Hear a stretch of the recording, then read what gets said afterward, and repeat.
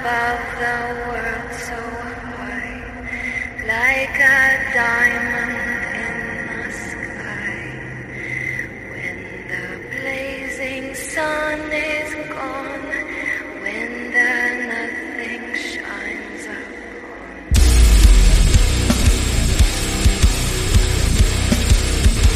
I feel the minutes count down on the clock again. Feel like I'm playing in a game that I can never win.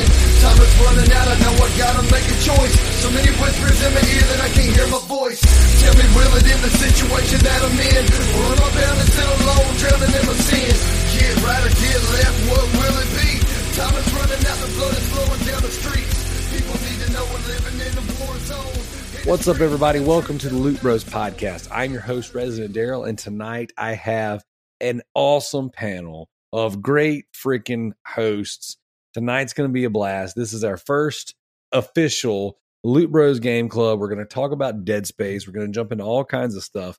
And as fate would have it, we have a very diverse cast. I don't think anybody expected all of these names and faces. He's talking us up too much. He's going to ask for money.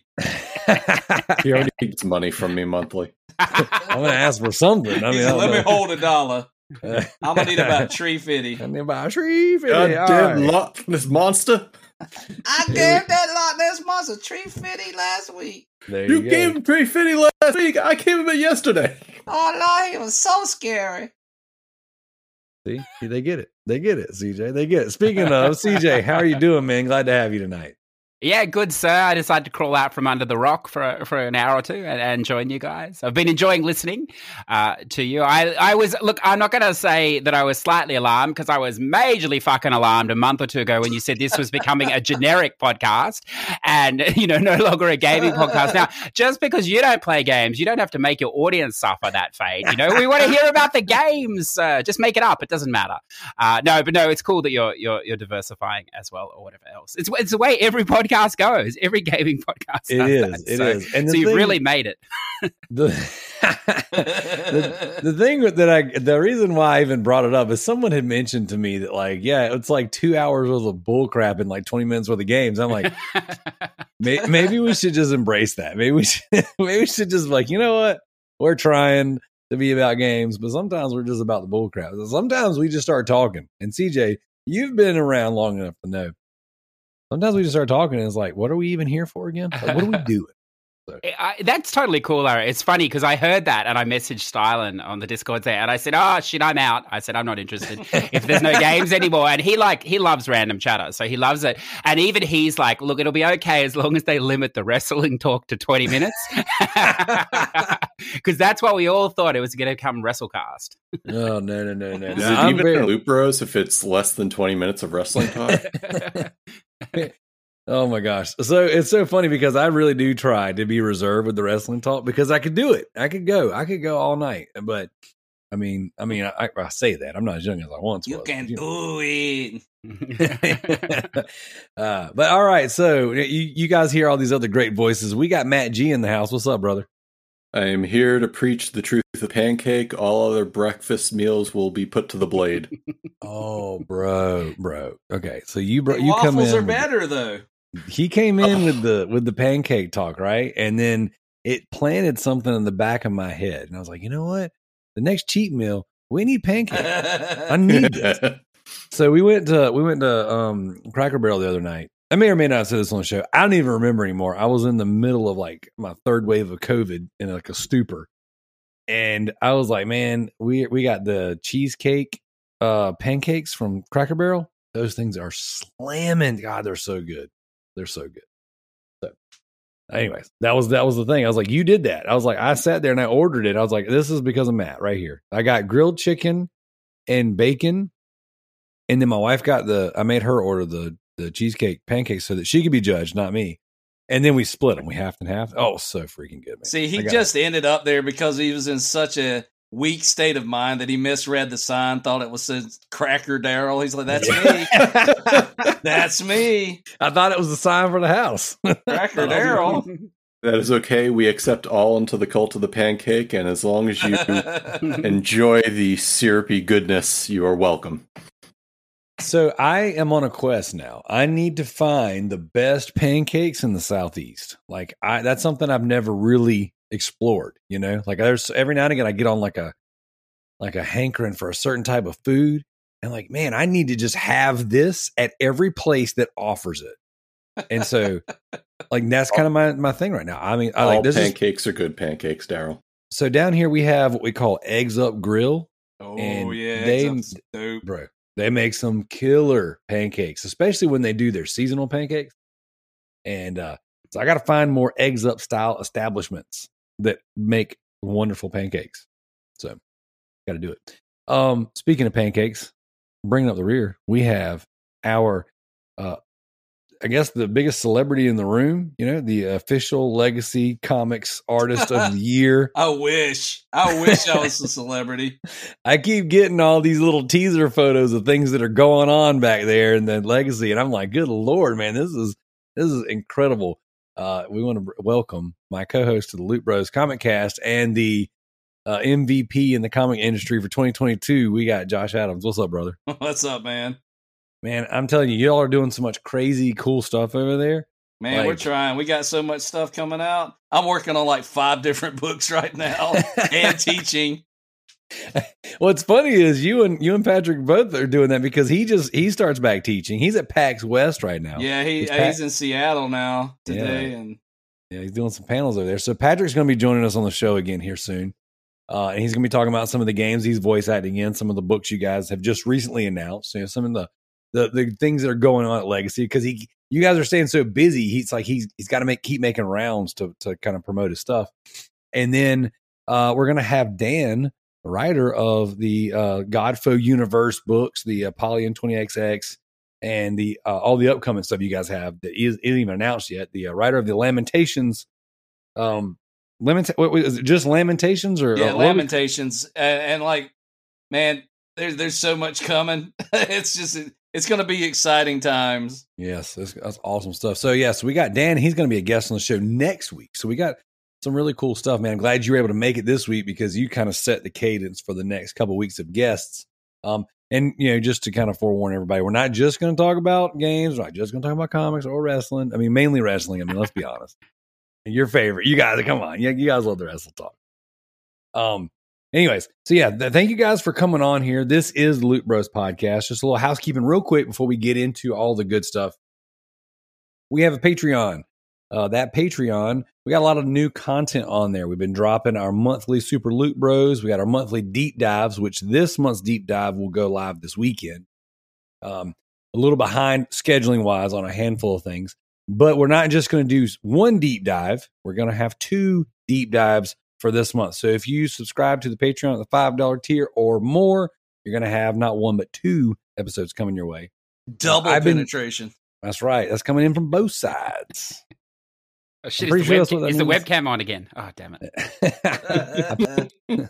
I've been trying to blur the background, but it's not really working. No, not again. I got to charge for that. Damn it. That's right, man. I could have fired up the OnlyFans, but here I am giving away the goods for free. At least 50 cents worth of pleasure. There you go. All right, Daryl, pop that top off. There you go. Let's do it. Hey, but also we got the Patreon. We're going to give a toast to our Patreon producers. So this month we have MZ Nitro. My name is Effing Mayo, and the True Achievements Leaderboard champion Sadik. He has joined the ranks, and he's been laying it down for you guys. And even though it didn't technically hit in time, we're gonna give a shout out to our man Redbeard Rick, who's also a Patreon producer. He will definitely be a Patreon producer for the month of October because that's actually when it goes live. But you know what? We're gonna give him a shout out anyway. So thank you so much for all your support, guys. Oh, that was a hefty pop right there. Oh yeah, somebody wasn't slurping a drink back there. Easy, sir. Look, I want to add to that toast because look, as the listeners As the listeners may not know, Daryl lives a good portion of his life on Facebook. And so we get to live it with him. We get to see how his kids are having breakfast, what they're doing for the day, how his wife's going. Shout out. And, what he's up to, because he has a lot of time now. He's an MLO officer, in case you didn't know. I'm sure, I've heard. But no, I want to give him a serious shout out because, when you start working for yourself, money is tight. Food can be tight as well. And this man, I looked at his picture today on Facebook and I thought, what's the man who's got it all? What's he doing today? Or whatever else. And I couldn't see him in the photo. This is the shrinking man. So you're doing an amazing job. And someone put there, I wanted to put it, but I thought, it must be my eyes. But someone said, you need to start buying some new clothes. And it's true, sir, because you're like a quarter of the dude now. So congratulations. That's awesome. Thank you. And it is 50 pounds since March. And it's funny because that shirt, that was like my favorite shirt. And I have bought smaller clothes since then. But yesterday, I hit the gym.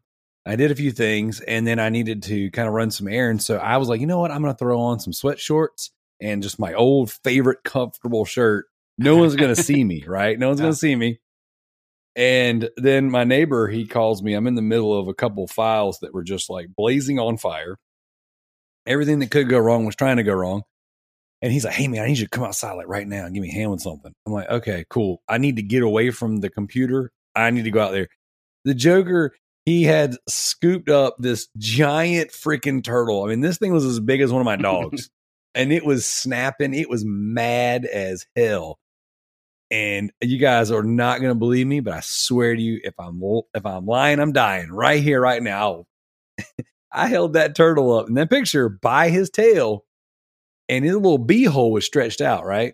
That Joker went to go snap at my leg, and he farted, and I watched his little turtle beehole. I've never in my life seen anything like that. And I was laughing so hard. So that picture you see me of the shrinking man in the oversized t-shirt that he has no business wearing anymore, holding a 25-pound turtle. I'm laughing hysterically because as it tried to bite me, it farted at me. And I was just like, I can't believe that was an audible thing that I heard from a turtle. It was amazing. And being American, cut to 20 minutes later and the turtle is on your barbecue, most likely. Nice cook up. Dude, you joke because my neighbor said, dude, I want to eat him, but I don't want to be bothered with cleaning him. So we took him down, like my property touches the water. There's like a lake behind us, whatever. And so we took him down to the bottom of the woods and threw him in the water. He was pissed though. He was mad. I bet he was. If somebody picked me up by my butt, I'd be mad too. It was awesome. But yes, imagine you're just living your life, doing your thing, and here comes Daryl picking you up by your ass and laughing at you while you fart. To be fair, though, that turtle is bigger than your smallest child, so you can take it inside and adopt it. Yeah, I thought about putting Paxton's little Spider-Man Crocs on him and just seeing how he acted for the day. You never know; he might have been better behaved. But yeah, definitely. I appreciate it, CJ. And yes, that was Officer Blackwell that noticed that I am in fact shrinking, and I have lost a bunch of weight, and it's been good. My wife, she's lost a bunch of weight too, so we've been doing this program. I mentioned it on the show before. It's called E2M, Eager to Motivate. And it's a mixture of clean eating, fasting, and self-torture, I guess, really. And you really got to hate yourself to put yourself through what we're doing. But it's gotten pretty easy. This is it's broken up into 8-week rounds. So like you do 8 weeks of clean eating, and the menu changes every week, and it makes it more difficult. Some weeks are just like really difficult. And then you get one cheat meal a week, and this past round, this past 8 weeks we did, we've had COVID go through the house, strep throat go through the house twice. And then we get this weird transition week where they give us a week off essentially. So I was very like, man, I'm going to gain all my weight back, because I've been eating like a friggin' just a slob. But actually I weighed in this morning at my lowest weight yet. So I started the program at 304 pounds, all muscle, no fat. So don't worry about it. And I weighed in this morning at 255.8. So I'm I'm a few ounces away from 50 pounds. So it's been pretty good. It's been good. So I definitely appreciate everyone from noticing, because several people made fun of me for it. So I was like, okay, I'll wear it. I'm gonna wear a real tight shirt next time. But anyway, so yeah, Loot Bros podcast, video games, no wrestle talk, none at all. Not even going to happen. A little bit, I promise. Pinky swear tonight. We're getting together and we're going to talk about Dead Space. Okay, so yes, absolutely. I'm glad that you feel that way too. So what we decided to do, guys, is I have been sitting on this idea for so long, and I know some of you. We got a lot of new listeners. I've actually met a lot of people recently and pitched the show to them, and they've been checking it out. So shout out to you guys. You know who you are. So we got a lot of new listeners and a lot of people who have kind of joined in on some of the things we're doing. A lot of new people joining on the Patreon. Thank you for that. And so what we decided to do was we're going to do a game club, something that we can do as a community where we look at the subscription services, whether it be Game Pass, PlayStation Plus Premium, whatever, just the PlayStation Plus service. And then, the various iterations of them all. And then, of course, like your epic free games, all that stuff. So what we wanted to do is we got together as a group of hosts. We picked a handful of games that at least were on those lists at one time. And then we said, here's what we're going to do. We're going to pick a game. We'll do a random number generator, pick a game, play it as a community. And we broke down, like a game 10 hours or so would be, we can do it in 4 weeks. Something that's 20 hours or so. Maybe it'll take us 6 to 8 weeks. 30 hours, so on and so forth. And we kind of wanted to give everyone enough time to play the game so that we can have a specific episode where we bring a handful of people together, not necessarily just the co-hosts, but community members as well. When we talk about the game, we do a bit of a deep dive, a retrospective, whether you've played the game in the past or not, just to have, conversation about something that we kind of focus in on for this hobby that we all share. And so Dead Space ended up being the game that was randomly selected out of the first list, which I didn't expect. I put one horror game on the list, letting everybody else choose the other games. And sure, I got lucky. I was very excited. And so we chose Dead Space. You did. Yeah, I know, right? I mean, I also happen to be the guy with the quote number generator. Maybe I put Dead Space in for all of them. I don't know. You guys will never know, actually.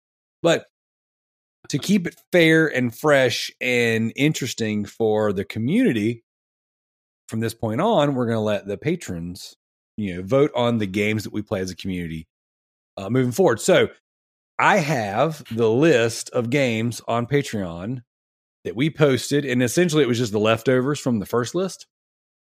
And so what we did was after we voted, we replaced it with, we replaced that one game with another off, that we had put together.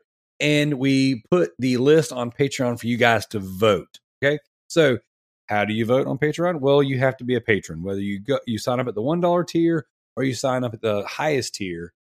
You have to at least be a Patreon or a patron rather. I always get the two mixed up, but you have to be a patron to vote. So the games on the list were this: Gears of War, Death Stranding, Halo 4, Bugsnax, Ghosts of Tsushima, Days Gone, Guardians of the Galaxy, TMNT, Shredder's Revenge, Death's Door, and Hitman. Now, that's a pretty diverse list of games, I would say, right, guys? Yeah. Good list. Little something from everybody, about half and half what's on PlayStation, what's on Xbox, or at least on the services, the subscription services. We didn't want to just put a bunch of random games that were locked to one platform.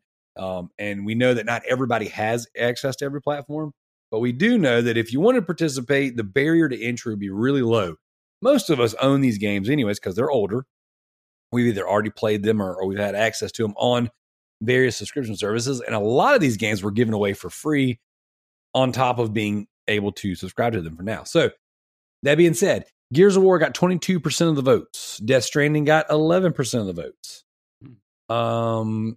Death's Door also got 11% of the vote. Hitman got 22% of the vote.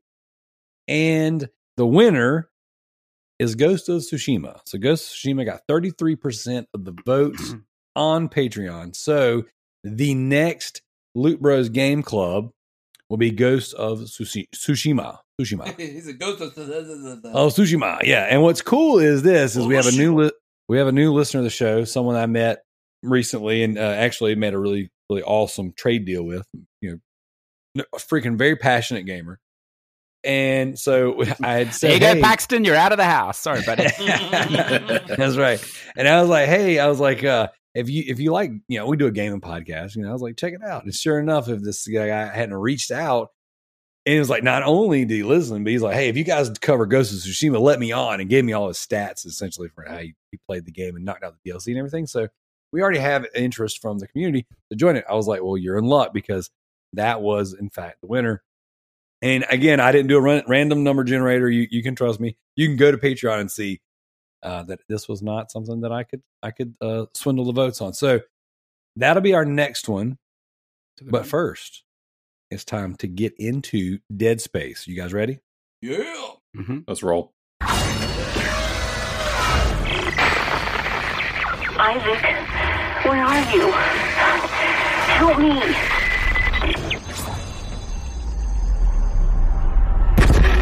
Isaac, make us whole again. All right, here we go. So Dead Space came out on the PS3 and Xbox 360. So the way we're going to structure this conversation, guys, is we're going to go around the horn. We're going to go around the table, and we're just going to everyone give their impressions of the game. You know, your experience. Was it good? Was it bad? You know, whatever. We're not going to go into crazy detail on the story or the graphics, gameplay, things like that, like we would any other review discussion just yet. And as we go through, I'm going to sprinkle in some conversations and some things from the community just to kind of add a little bit of context, because we did have a lot of people write in. Some of them wrote in with full-on reviews, so it was awesome. It was really, really cool, the feedback we got.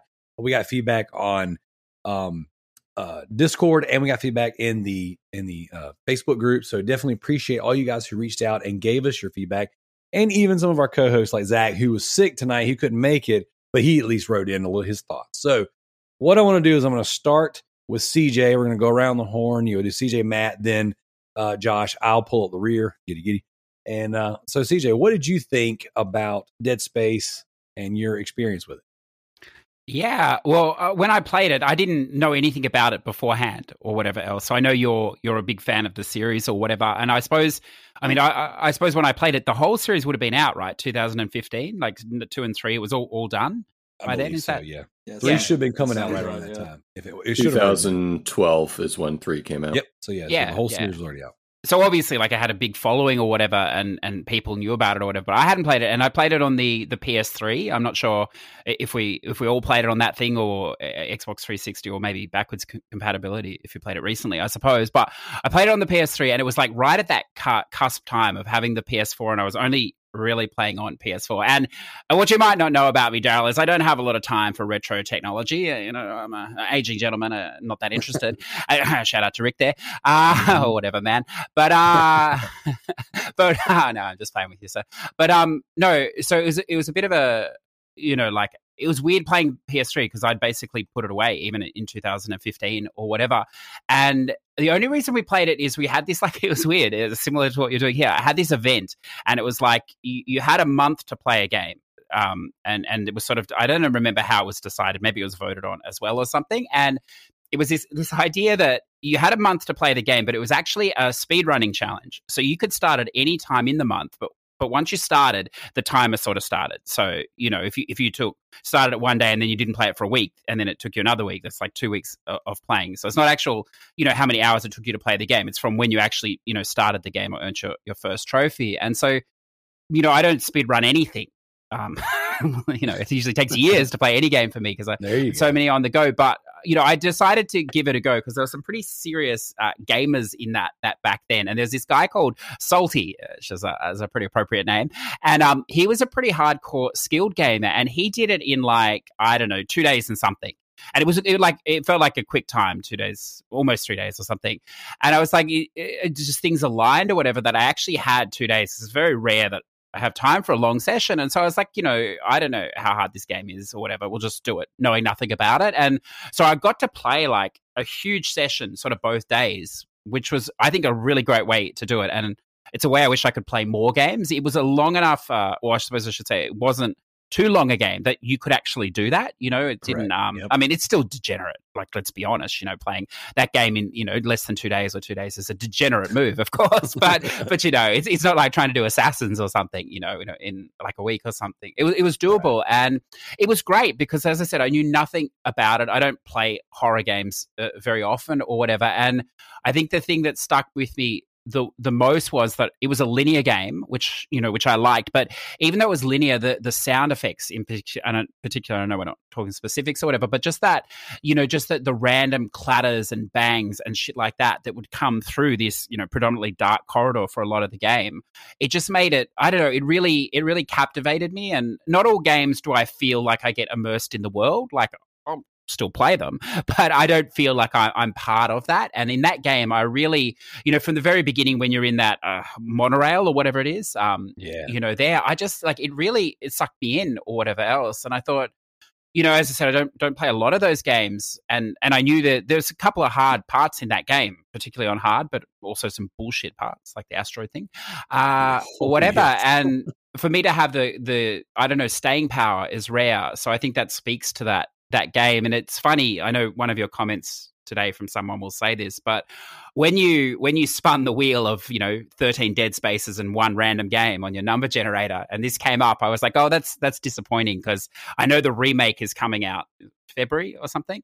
I think end of January, early February, something like that. Yeah, and so I couldn't, with the amount of stuff I'm trying to play or want to play at the moment, I couldn't really justify playing it again, because I'd rather play the remake. But it got me to thinking about it, and because it aligned today, I could come and hear you guys talk, because I know you've played it more fresher than I have.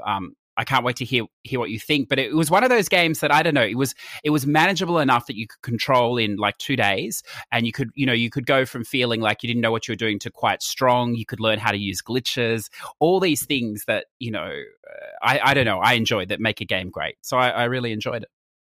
Awesome. Yeah, man, I love hearing that. And like I said, when you reached out and said you wanted to be a part of the show, I was like, yes, this is awesome, because you platinumed the game. And that was a game that when I looked at your trophy list, when we first started associating with each other, I was like, no freaking way. That game's hard. And, the running joke is that, you don't play hard games, that you play stuff that you can knock out quickly, which I know is not always the case. You've got quite a list of trophies and platinums that are very commendable. But it's funny. I was like, man, he started off his trophy journey with friggin' a really difficult game that it's a really good game too. So I'm really glad to have you here tonight. So, well, just to tag on to that, because I didn't think you really wanted to talk about trophies, so I won't go into that. But the funniest thing is obviously you had to get the platinum to finish in the time. Otherwise your time extends. And I got down to, I'd finished the game. I even did the game on hard mode, and I couldn't do that fucking asteroid trophy. And I remember messaging that Salty, and he was watching the time, and he knew that was the one that I couldn't do or whatever. And I think I had 4 hours, and like I decided, like, if you can't do it, you might as well start drinking. It's just always a mistake. And so I was shit faced, and I probably spent 3 hours on that. And I don't know how I got it, but I think I got it within like, I managed to beat him by 10 minutes, but all the time was spent on that last trophy, which, I don't know. I don't think you need to achieve whatever it was to get through that in the game, but you need to like achieve a perfect wave or something. Is it? Yeah, it's like above 50%. I think is what it ends up being. But it's very difficult, especially in the harder difficulty. But that's awesome, man. And I'm again, that was knowing that you were the only one of us that has the platinum. I was like, yeah, I'm glad to have that on the cast for sure, because I do want to talk about that a little bit. Well, it'll be difficult for you because you don't drink, so I don't know what the solution will be. But for everyone else, just get a little drunk and you'll be fine with that. Well, the good thing was I got that one sober, so I didn't. Now I just got to make it through. But then again, the hard difficulty might drive me to drinking. You never know. Maybe. Only time will tell. You'll gain that weight right back. Oh God! I'm like, what happened to him? He's twice the size he used to be. What happened to this guy? So it's like freaking Mountain Dew and pizza. I got to get this platinum. But he got the Dead Space platinum. That's right. All right. So Matt, we would love to know what your experience and what your feelings about Dead Space. So I first came to Dead Space back in 2007 when I first read. I remember I was working at Lowe's at the time, and they had a GameStop store, and that's when I renewed my Game Informer, the GameStop membership. Oh yeah. And the cover was Dead Space, and I was reading on it, so I was like, oh, I gotta play this game. And it came out around my birthday, because if I remember, I thought it was around October. And I played it on the PC first and foremost, and it was astounding. It was everything I wanted the game to be. Beat it all the way back then. So when you brought it up as part of the Game of the Month club, I was excited to try to take the trek through it again because, as opposed to what CJ was saying, I'm excited to play the game in its old style and then play the remake to compare, so I have a fresh view on what the game was to what it is going to be. So, as I said, back in the day, I played it on my PC, and this time I played it exclusively on my Steam Deck, being able to play it on the go, and small form factor, and on that 1200 by 800 screen, game still looks beautiful, and it controls great. It controls beautifully with the controllers, and I played it on easy this time because I knew I just wanted to get through it. So it's a stark contrast to when I first played it. I was terrified around every corner because ammo was limited and you had to learn everything. This time playing through it on easy, it wasn't as terrifying. I knew I had enough ammo to get through whatever I needed to get through. I think I still died a couple times because I wasn't paying attention, but I wasn't like, oh my God, I'm so afraid of dying. But taking a cue from you, Daryl, and I kind of know what you're going to talk about. I didn't do the plasma cutter only run, since you can get a whole myriad of weapons.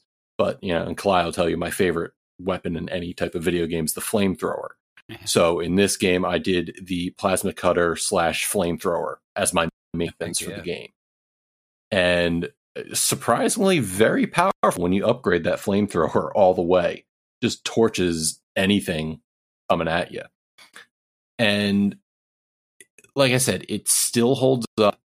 It still looks great. And kind of like when you think about going back and playing Resident Evil 2 and then playing the remake and seeing what they've changed, I'm just as excited playing the original and waiting to see what they come out on the remake. Because, graphics are one thing, but, they might change some stuff up that might throw us for a loop. Heck yeah, dude. That's awesome. I want to kind of, second that one. I totally understand like what CJ's saying. We're like, man, we're so close to the remake. And that was kind of my fear. I was like, man, people might not want to play that game. That one, we're so close to a matter of fact, had it not been pushed out, it would have been right on top of us. And it might have been a situation where we would have waited to begin with. But, the way things shook out, it's for me, I looked at it very similar to you. Is like, you know what? I'll play through this now, do something I've never done before, and then have fresh eyes for the remake. Now, that could be good or bad for the remake, because this game, has held up really well. So it's very possible we get the remake in January or February, wherever it ends up being, and go, man, this is not as good. We'll see. We'll definitely see. So but like CJ said, I hope they fix certain sections. That asteroid section, especially playing on the Steam Deck, was such a bitch. Oh, yeah. Trying to track what asteroids to shoot and hit. It was like, and I'm not playing for trophies. I'm not going for the achievements. I was like, can I get through this freaking section, please? That was what I died the most on. That and the behemoth fight later in the game. Yeah. The behemoth fight's fun. That's some real old school game design, though, isn't it? Because like that sort of thing's been eliminated now, where you could just get trapped forever by a section. It's very like outside of your Dark Souls or whatever. Those things don't exist in most games now, or not big games, and it's a wonderful throwback. That sort of thing. Well, even Kalai. So Kalai was talking about how she was struggling with that part, and that's where we all kind of came together and started getting everybody who was getting stuck on parts pointers, and we're like, hey, just do this or do that. And it felt very old school, like back in the day, where you're talking with your friends. Oh, I couldn't get past that boss. Hey, did you do this? Oh, I didn't think of that. And it's that's kind of what I was hoping this book club would be, is that everybody contributes to like some level of people completing the game. Yes. And I'm glad that I know a lot of those conversations took place in our messenger that we all have. But I think it's awesome that is exactly what I want to invoke when we do these, is as a community come together and be like, talk about tips, tricks, and strategies and things that we do, we love and don't love. And it was funny because as I was playing back through it, Rick and I were talking, and he was like, man, this one character, she sucks. He's like, I forgot how annoying she is. I was like, dude, I was playing through it. I was like, man, I don't remember like her being so like abrasive and annoying. But I'm like, you're right. Kendra, all she does is complain. Like every time she gets on, I'm like, oh please, can someone just eat her real fast? I totally AOC. forgot about some of the big deaths. Yeah. What were you saying, Matt? I totally forgot about some big deaths or how people died. I forgot when and where certain things occurred. So experiencing some of that stuff that you forgot again held some value to the replay. Heck yeah.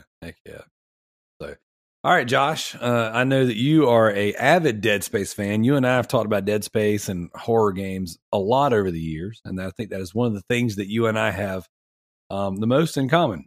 So I'm ready. Lay it on me, brother. So yeah, like you said, I love horror games, and my approach to gaming is not the same as most of the rest of you guys. Like, I don't care anything about trophies, anything like that. I play games for story and aesthetics. That's, and I always have.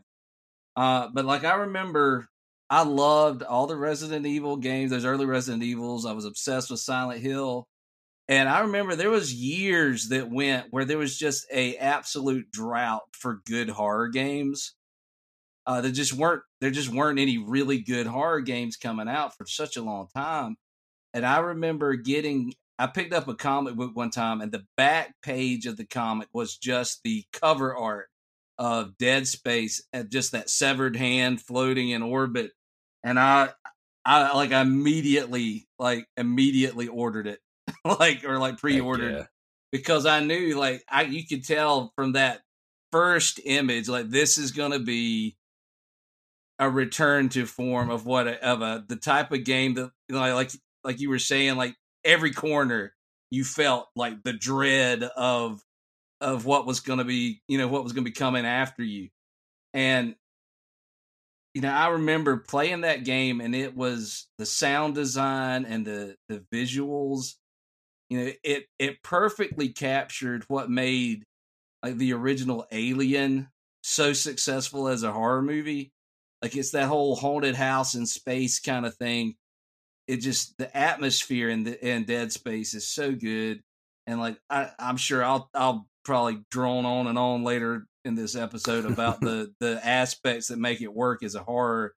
But like, I was ravenous for this series. Like, I've played all the games in the series. I've read the books. I've read comic books. I've watched the animated movie. Like, I love Dead Space. I can't wait for this remake. I can't wait for Callisto Protocol because it looks like it might as well be a Dead Space adjacent game. But yeah, like, just the idea of taking survival horror and then mixing it with sci-fi. That's my two favorite genres in the world. And like, this game knocked it out of the park. Yeah, it had some moments that were harder than they should have been. Yeah, there's some stuff that doesn't hold up. But, like Matt was saying, you look at this game, and I remember playing on 360. And like, on the 360 even, it's still a good-looking game. Like, the aesthetics work.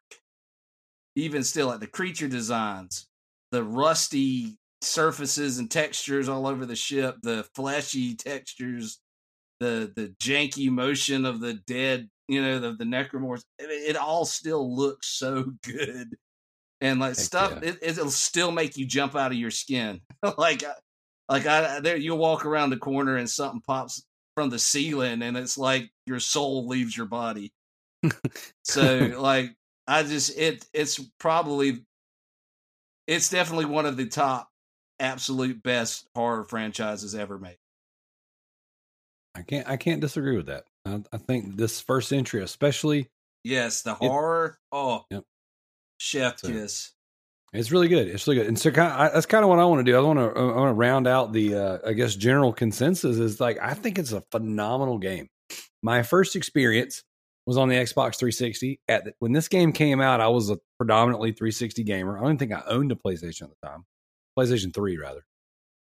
And this game came out, and I remember just being so hyped. One of my favorite horror movies of all time, and I know that we got some listeners out there, shout out to Justin Cooper especially, Event Horizon. That is like one of my favorite horror movies. 1000%. Freaking love that movie, right?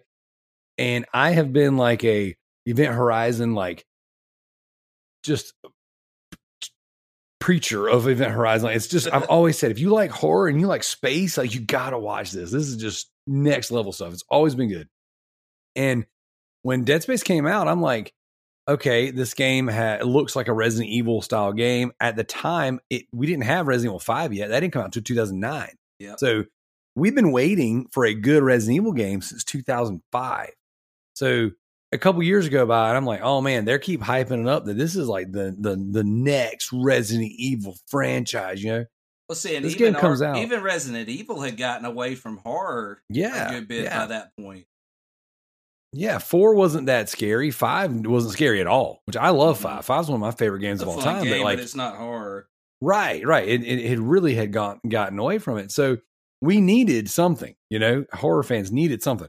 So that being said, this game comes out. I pick it up on Xbox 360 and I'm like, this game is amazing. Like, I remember specifically my wife at the time, she worked the weekends. She worked doubles on Saturday. So she was still in nursing school, finishing up her nursing degree. And what she would do is every other Saturday, she would pick up a double shift at this restaurant she worked at. And that would be enough to pay like our internet bill or our cell phone bill or whatever. You know, she would always pay a bill or two. But that last semester of school, she really needed to, because you are in school 40 hours and then you have to do clinicals, which is another 20 to 30 hours a week or whatever. So essentially you're working full-time plus just in school, not to mention studying.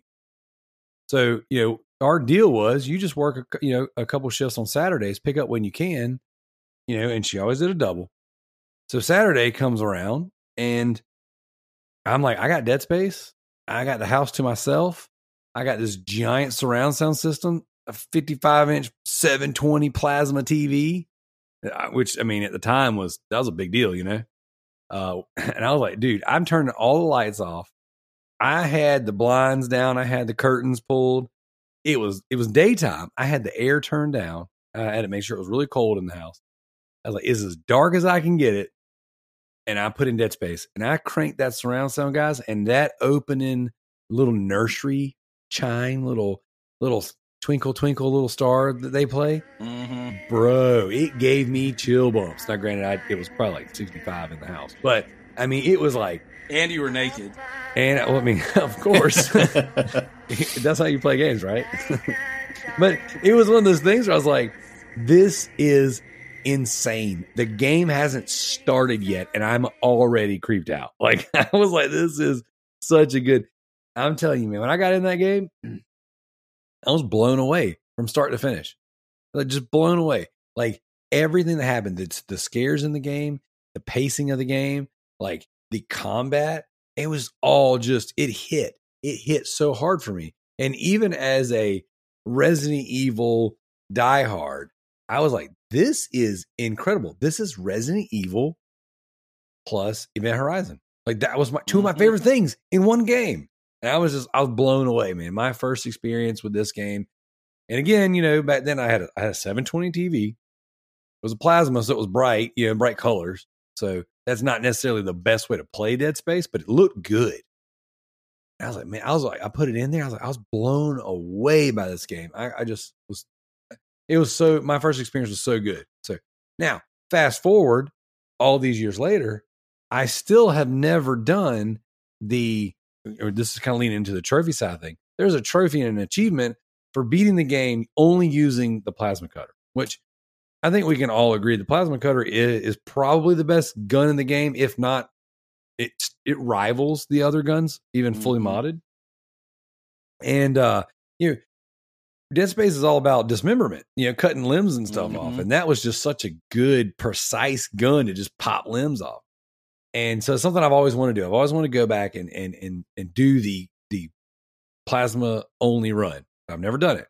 So two things, when we launched this game club, I'm like, man, this gives me the opportunity to do that playthrough again. And when I was looking at my trophies, I never even beat the game on PlayStation 3. I had played through it up to like, I don't know, chapter 6 or 7 or something like that.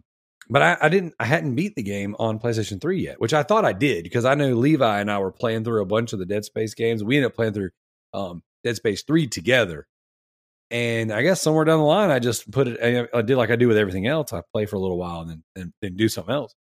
So I was like, man, I'm going to start this game over and I'm going to do the pistol, the plasma cutter only run. And guys, that was a blast. Like that was a lot of fun. So I mean, I'm playing this game again on a console that I haven't beat it on. So I'm like, this is great. I'm getting my trophies for beating the game. I'm reliving the whole thing for this particular experience. And I did I played the way that I wanted to try in the past, but just didn't do it. And it was awesome. I had a blast. Like start to finish, I had a blast. He had a lot of fun beating it. Yeah. And then I played the game. Heyo. And so what was really cool was like when once I beat it, I was like, I had gotten so many trophies. I was like, man, I'm gonna go clean this up. So I got all the way. I've got every trophy in the game with the exception of beating it on the hardest difficulty, which I will do. And I'm just kind of picking my win. We were talking before the show where I kind of had in my back pocket, but I don't know yet. But either way, I will play this game a third time. And I've already started. I've already started on the hardest difficulty. I've already played a little bit. I'm into I think the second mission, but it's very frustrating. The hardest difficulty is freaking hard. Like it's not, they're not joking around. But yes, overall, I think it's an excellent game. Both of my quote first experiences on different platforms were great, and I just really, really enjoyed revisiting this game. So before we go around and kind of get into specifics of various parts of the game, I want to share some of the write-ins. So our good friend, That One Seagull, JT, the commissioner of the Backlog Beatdown, he wrote in, he said, since he already beat the game, he said, I'll say this little insert. Great game, great controls. Visuals still hold up, great scares.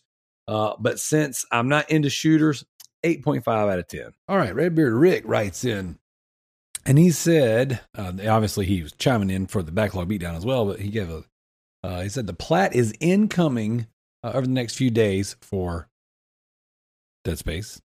He says, this serves as my Dead Space review for the Loot Bros Game Club. This game is really an absolute masterpiece. Number 2 is better in my honest opinion, and I'll die on that hill.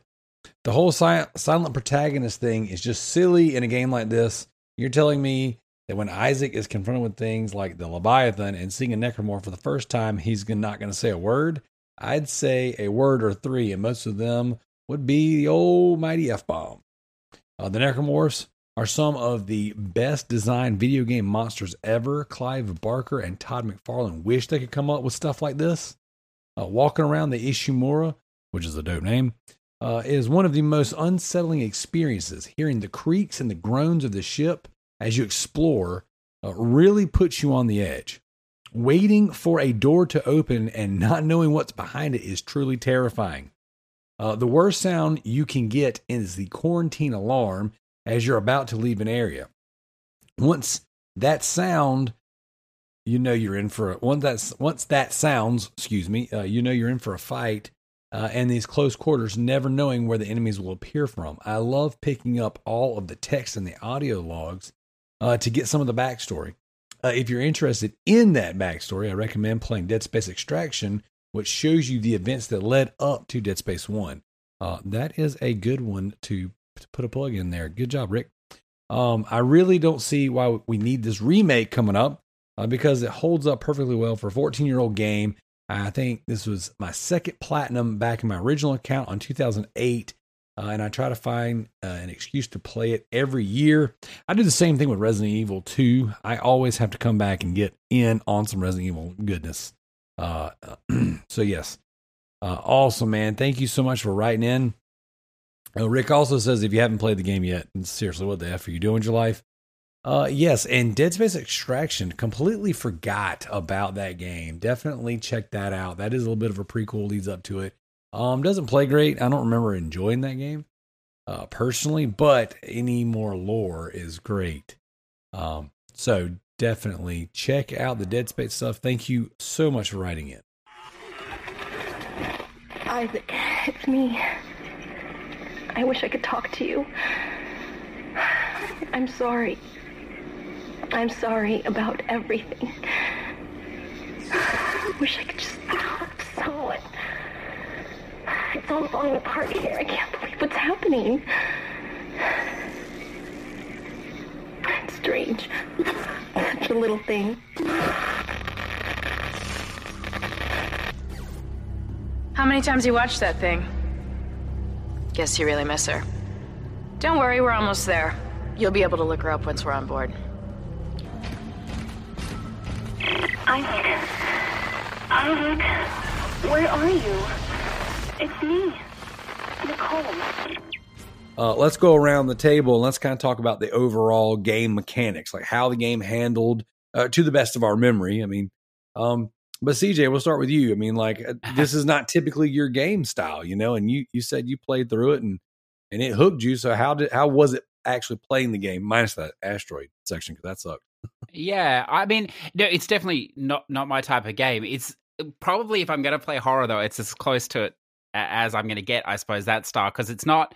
My problem with horror is the Resident Evil is the thing, the ever present, whatever you call it, chasing you type situation. Yep. And this game, you know, has enemies and stuff, but it didn't have that to that degree. But what this game had, and you've like already alluded to, is that, you know, you'd be walking along like the causeway or something, and something would jump out at you, or they'd come out of the ground up through underneath. And so it was more of like, I suppose, the shock, as you say, like as opposed to the what I don't like is this, you know, that you always know it's there situation following you or getting closer. And this was, you know, I like this, I think, because it's like a movie. You don't expect it. And then the thing just jumps out from behind the corner or whatever, which I liked. And I thought, like, you talked about it being a difficult game, and there'll be people out there that are like, oh, I did this on my first try. Game's fucking easy. Look at these idiots. Because they always are, because, you know, you're the armchair critic or whatever. And like, I'm trying to think, is it the second game? I didn't play that, but that had a thing where you had to complete the whole game without dying. Was that right? Or no, maybe only 2 saves or something? 2 saves,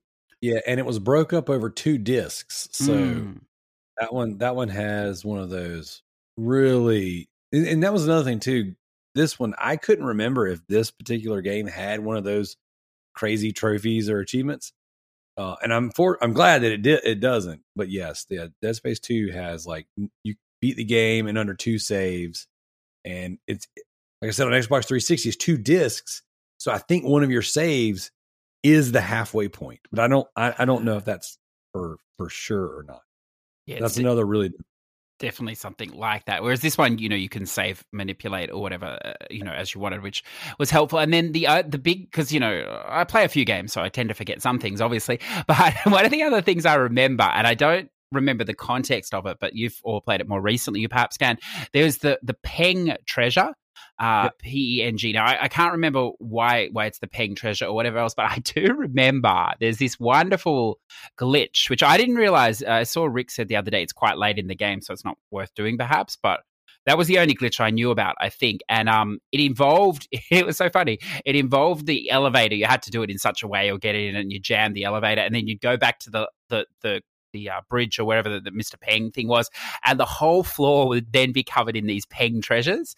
And you could keep, if you got the elevator right, you could think this is how you could keep riding it up and down, and there'd just be more and more Pengs there every time. And then they'd just be everywhere. Like there'd be like, you'd be like one of those, you know, soft ball kiddie playgrounds where the kids go in and there's balls like everywhere, and there's sweet. It was like this with the Pengs, and of course then you could get the Pengs and they sold for like 5,000 whatever, so you'd have so much, or whatever the credits were, so much, then you could buy all the weapons and upgrades. But I'll never forget, because at that time, and even now still, I'm like, I read about these glitches and I'm like, that sounds like a lot of fucking work. I don't think I'm going to bother with that, you know, because it's like, you know, jump 3 steps to the left, fall through here, you know, fucking swing the controller around your head, all this random shit. It has to be done on the 3rd of the month, like all this crap. And you're like, I'm not doing this. But this one actually worked, which I think also shocked me. So I probably abused the hell out of it. I remember I spent ages, way longer than I needed to.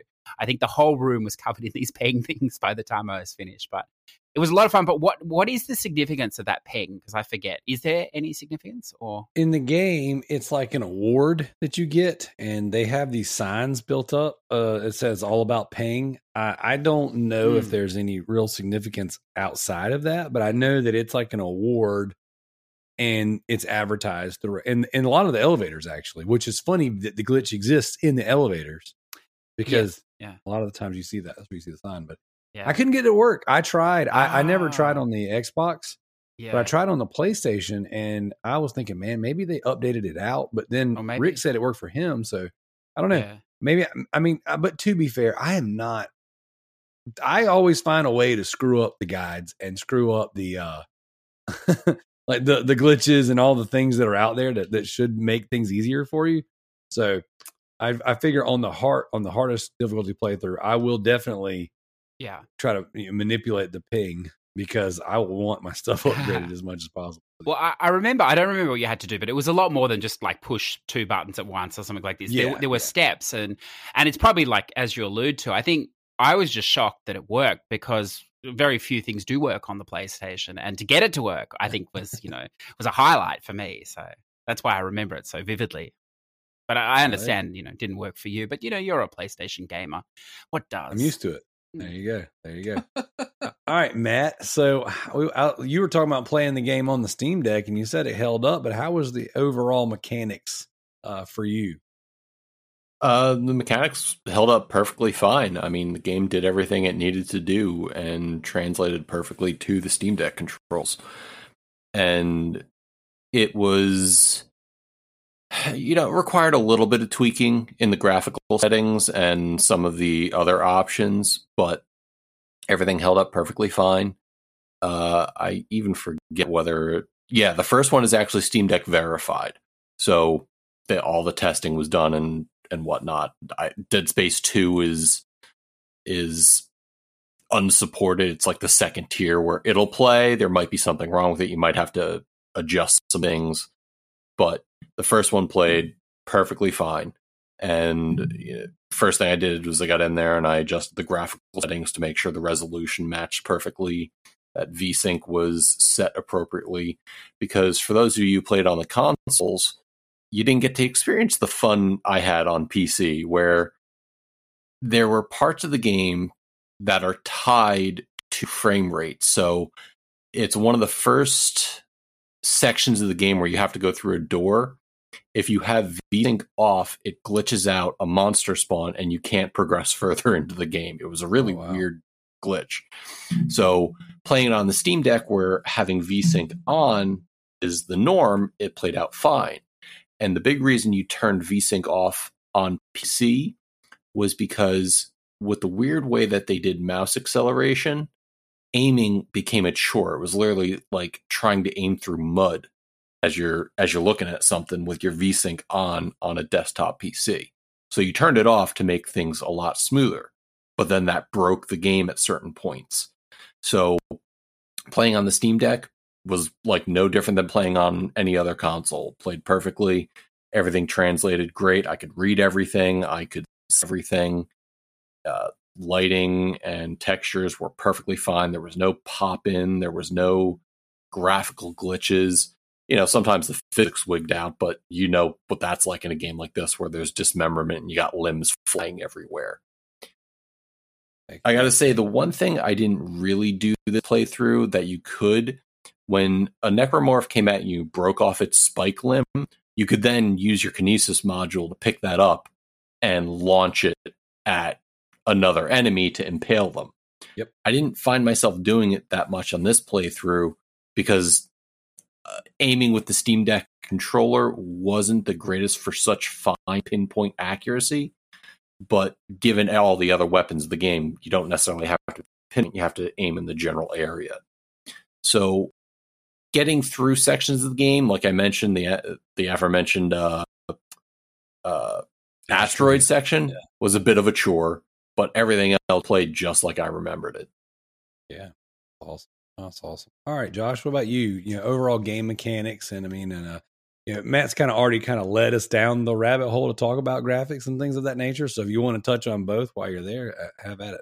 I know for me, I don't really think that much about mechanics unless they don't work. Unless there's just something that kind of breaks the game for me, I typically don't put a whole lot of thought into that. Now, what I do like about Dead Space, and I'm the type of person, I'll play for a little while and then I get busy with something. So it might be a week or two before I come back to a game. And Dead Space, the locations in that game, if you take a few days off or a week off and come back to it, it would be easy to get really lost and be I don't even know where to start. But I loved that they had the you that locator as Yes. part of your, of what you could do, and it would point you in the direction and get you started. I love that. I love the whole idea, like he brought, like Matt brought up, being able to actually like take chunks of the alien and blast it into them. I always thought that was cool. I love the idea that you're not a space marine. You're not like, it's not Doom. You're a engineer, and the idea of making your weapons stronger. Just you got to find materials and then work out as an engineer. Like, how can I make this a more deadly thing?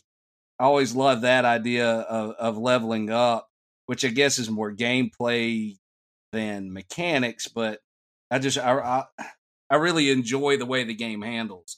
Like, you can, it's not one of those games where you get stressed out, and I guess you could use the word scared, because like your controls mess up when you're surrounded by enemies. Resident Evil, as much as we love that game, like those older Resident Evil games, the tank controls, sometimes you get stressed out, not because the story is scary or the situation is scary, but because you got stuck beside a box or something and while a liquor's coming at you. And like with this game, there'll be so many different enemies on the screen, and you're getting swarmed, and like the oh crap that you feel is not because of the controls being janky. It's because like you're being swarmed by these hideous creatures. Yep. So like I think that the fact that it doesn't break the game when you have a lot of enemies on the screen for a game this old, that's impressive to me. Like playing through it, there's not really any times apart from, like you said, the asteroid section that you find yourself thinking, man, I wish this played a little bit better. Like it still feels really good to just wander around those ships and those locations and never 100% feel safe. Like it's just, it holds up. It's a fun game. It's not perfect, but it's a good game. I agree with everything that you guys said.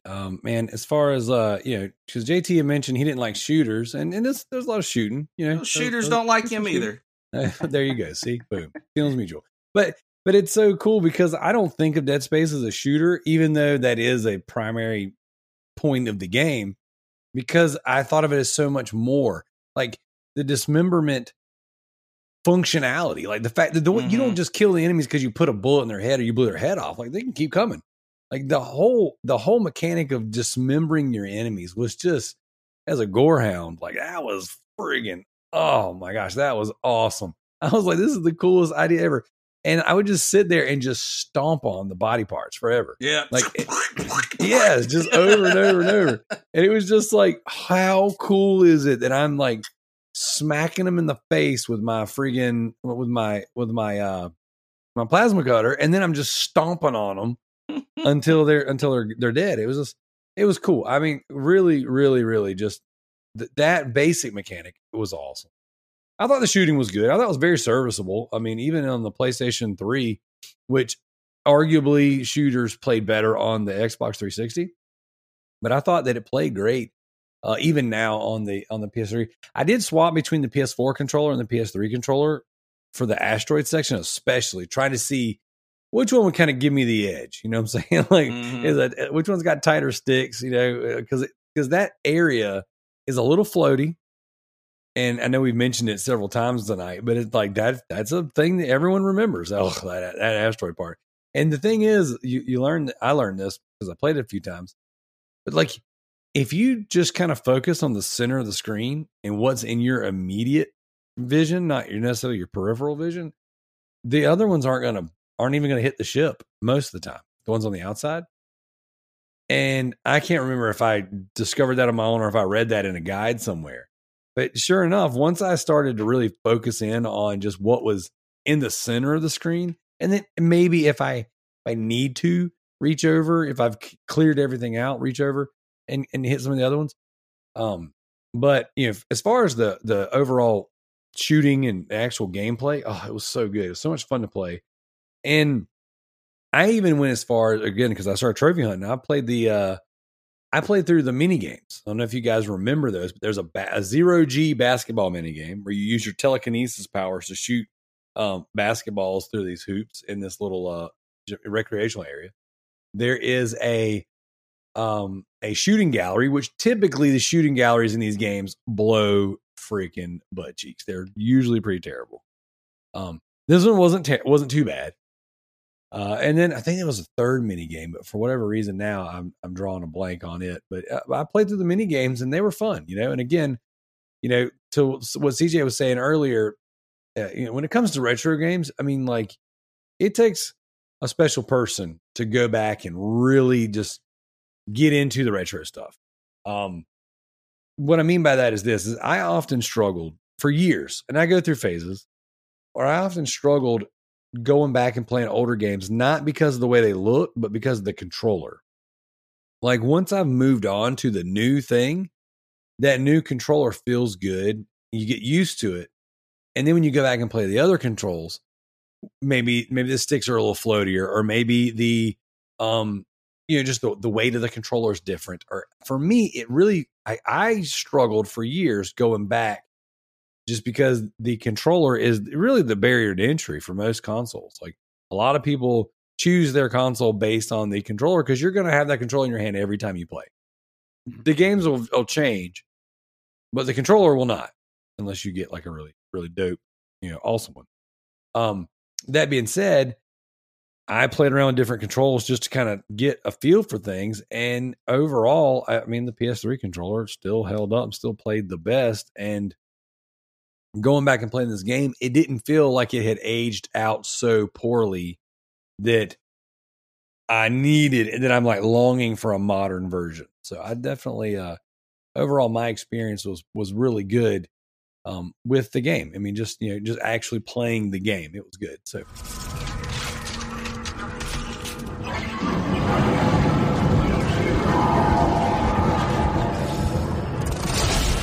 Okay, the door's unlocked, Isaac.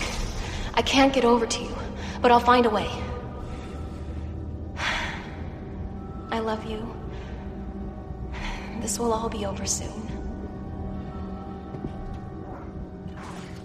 Something I kind of want to jump into next, because everyone's mentioned it at least a little bit throughout the night, and most of it was in our opening thoughts, is that the atmosphere of the game, but kind of really focusing on the sound. So CJ, I'll let you. I knew you had kind of started to talk about this a little bit in the beginning, and that this, when people talk about Dead Space, they talk about the atmosphere and the sound effects. So just kind of wanted your overall thoughts on that. Yeah. Well, I mean, we'll probably all talk about that or whatever. One of the things that I was listening to this week, and it's not about this game, but it's something I've never thought about. And it was a podcast, and they were talking about the Soul Breakers 2 recent JRPG release. And the guy was talking about the fact that how so many games have, bigger games or whatever, have a silent protagonist, that they don't talk or whatever else. And, he's sort of getting over that. And that game, it has a lot of talk, like Genshin Impact talk all the time. And he sort of went on to say that, the reason we have silent protagonists, or part of the reason, is because it's more immersive for you. You can believe you're that person if you don't hear them talk. As soon as they start talking, they don't talk like you, they don't sound like you, they don't phrase like you, and you're sort of like, yeah, I'm watching this thing. And I'd never, it's probably obvious to a lot of you, but I'd never really considered that factor, that by having your character not talk, you do sort of, you can assume that identity even more. It's, I suppose, one less detractor. And of course, in Dead Space, correct me if I'm wrong, but Isaac there, he doesn't talk, right? He's totally silent. Not in the first one, yeah. Yeah, in the whole game. And, I mean, that, I thought I'd be really interested in your takes on that, actually, whether you see that like as a silent protagonist, whether you associate more with the character, if you find when they're voiced or whatever else that it's more that you're watching somebody else, you're not sort of immersing in that, which is cool. And then just to further that, though, because he's silent, of course, it magnifies everything else around it. And it's a bit like that, oh my God, I can't remember the guy's name, sorry, but the composer that did the Tomb Raider, the definitive one or whatever that game was, with the early ones, and he created I forget his name, but he created Jason Graves or something like that. Yeah, I think it may have been him, or even before him, the other guy that does it. Anyway, you can go on YouTube and see the score if you're interested. And he created this instrument, which was like a trash can with shit hanging out the top and strings. And it's just like, it looked like some sort of, I don't know, terrifying thing. But he just played it all these different ways, strumming it, hitting it, whatever. And that was the basis for creating the soundtrack in that game or whatever. And this minimal approach to music, which Dead Space uses as well, that less is more, in that, you know, so many games you play now, whether you're even conscious of it or not, there's music going on, and maybe the music, you know, disappears, but then it comes back again. And it's like the casino effect. It just sort of sucks you in. And so the continuity without any bumps or big, you know, emotive sections, you lose track of time because you're just sort of in this flow state or whatever. And I think it's a testament to those older games like Dead Space, and you know, even a lot of the newer horror games I think suffer from this, in that they can't have silence.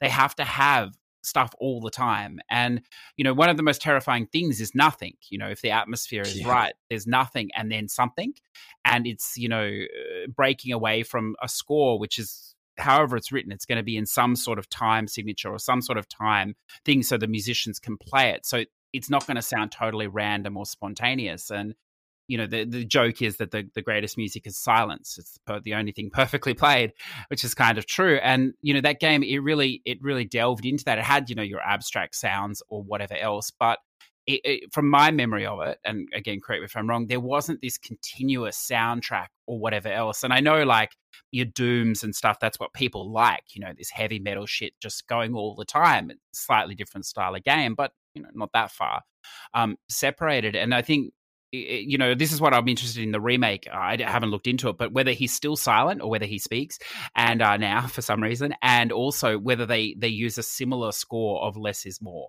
I think. But yeah, I'd be interested in what you guys think. Yeah. I love all of that. Yeah, I definitely want to dig into it. Matt, you want to start us off and kind of what you think with all that? Yeah, actually, you know, I'm actually surprised none of us touched on it when we were talking about the game mechanics and what CJ said about, you know, immersive experience and how sound plays into that. You know, one of the things we missed talking about was the lack of an overall HUD and how that kind of like feeds you into what was going on in the game. And sound played very much a similar thing. Going back to what you said earlier, Daryl, about how you set up a game and ready to play it, shutting all the drapes and everything. I did something similar when I played it back in the day, but I had downloaded it and started playing it sometime after midnight. And after about an hour of playing the game and listening to the creaks and the crashes and everything, I said, nope, no, I'm done for now. I'm going to start playing it again in the morning when there's sunlight. Yep. So, yeah, especially when you play it and you immerse yourself in an environment similar to that, enclosed space, no lights, you can hear everything around you. And especially if you were playing with like a good headset back in the day, oh my goodness, it was a problem. I lost a little bit of that something playing on the Steam Deck because the speakers weren't the greatest. So my latest playthrough may not be the freshest to talk about the sound quality. But the one thing I will say, those vacuum sections always are just, to me, awesome because you're going in and you can hear everything going around you. And now all of your sound taken away. Everything's muffled. So you're just creeping along. And now, like, I found myself doubling back and looking behind me to make sure nothing was sneaking up on me that I couldn't hear. Because then, yes, I go into the panic frenzy, slapping everybody with my flamethrower or plasma cutter. And it made me really appreciate how well they designed the sounds of the game. Isaac's muffled screams whenever something happens because it sounds like he's wearing a helmet. And even though he doesn't have an overt voice act, he doesn't have lines, you still have a guy in there groaning, grunting, where something happens. And it all sounds like he's in a ship in space being attacked by these undead things. And everything that they did with the game on a sound design, on the design of the HUD, what it sounds like if you put on your subtitles and from the latest Stranger Things season, you know, the meme everybody uses, the squelching sound, how much that occurred And you're like, oh God, they have a lot of underlying layers in the design of the sound of this game to keep you engaged and to keep you paranoid about what's going on around you. And I really appreciated that still, even though playing on the Steam Deck with not the greatest speakers, still came through to a point. Heck yeah, man. Yeah, like, especially at, they were able to make like your footsteps and the way that they echoed, they made you feel the size of the spaces you were in. They felt weighty, yeah. Yeah, there were sections that felt claustrophobic, but more often than that, there were these wide open spaces where you felt so small. And you just hear your echoing footsteps in this disgusting, rusty thing. And you come around a corner and you see, blood splattered on the wall and broken glass. And, there's just, it makes you not want to turn the corner. And then, you walk through the same corridor a few times and nothing happens. And then you start to take for granted that you're safe. And then all of a sudden, and you don't even know where it's coming from. You just start panicking. The sound design and just the atmosphere, it perfectly takes the aesthetic from Ridley Scott's Alien, where the ships don't look like Star Trek ships. They don't look shiny and new. They're very, they look like actual vessels where people would do work. They're greasy, they're grimy, they have a lot of texture to them. And, it just makes it feel like a lived in place. And then when you start adding those layers of like, all of a sudden, well, here's a pile of severed limbs and here's, it looks like something shed its skin on this corner. Like, it just makes you that much more aware that if it were you walking through that ship by yourself and realizing, wait a minute, all the other people that were with me, like when we got here, and now they're not walking through this place with me now. It really does immerse you in that environment of like, I am by myself and I might not be like capable of dealing with what this ship has prepared for me. I love every aspect of it. So Josh, you bring up all that design sound and how something will draw your attention. To me, the way some of the monsters sounded, and you knew which monster you were going to fight based off that sound, those fucking glow arm things. Yes, I was going to bring that up. Come up and smash you. Them and the wall necromorphs that launched out the single tentacle pods. Yeah. Every time I heard that sound, I was like, oh God, I don't want to do this. You just turn around and go deal with something else. Like, I'll come back to this later. That shriek, man.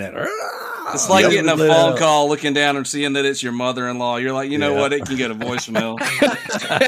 I'm not talking to that right now.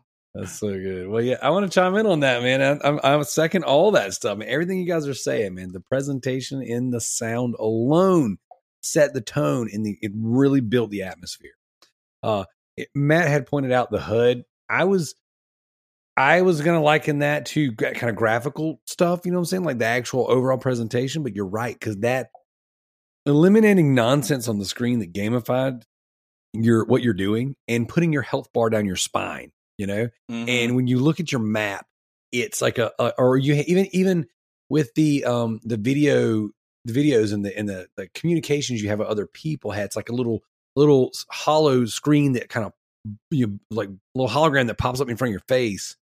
And the little chime they use for that to come in, the sound of the necromorphs. I mean, like even just that, like when Josh mentioned earlier, the map system where you just kind of throw your hand down, it's like a little blue, and it shows you kind of where you need to be heading.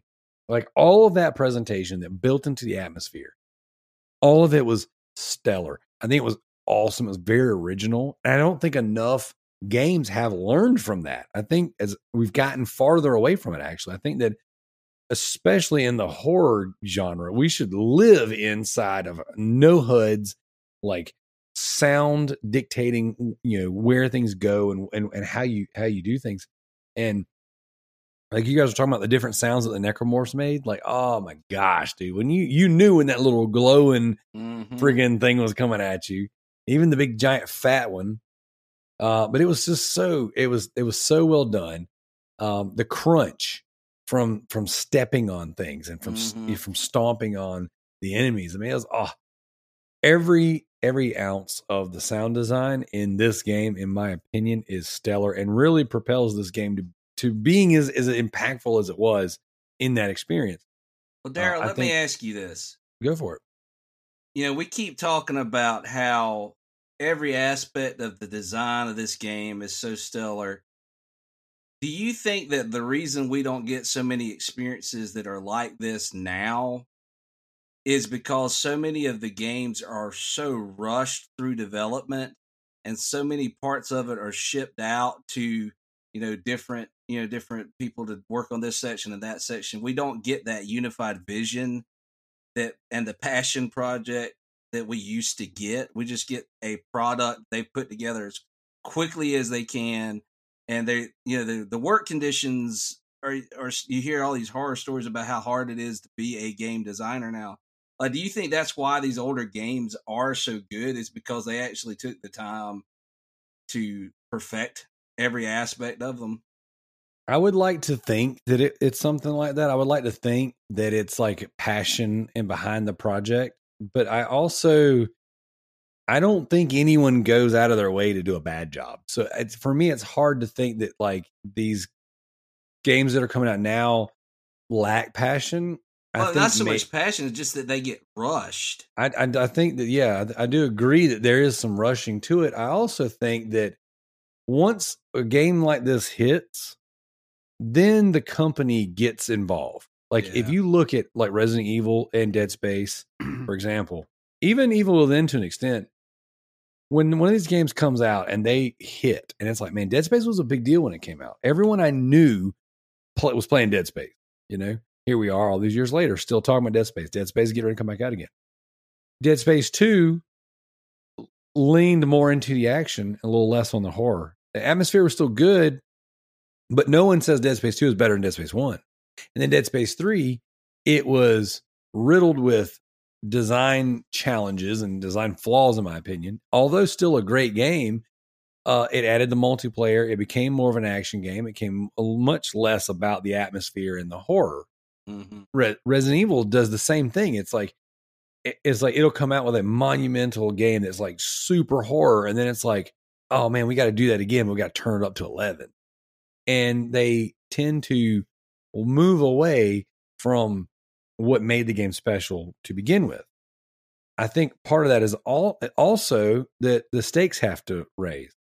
I think this is a problem not just in video games, but I think it's also a problem in entertainment in general. Movies, especially, comic books, especially. I mean, like if you think about it, so Dead Space 1, like you said earlier, he's an engineer. He's not a space marine.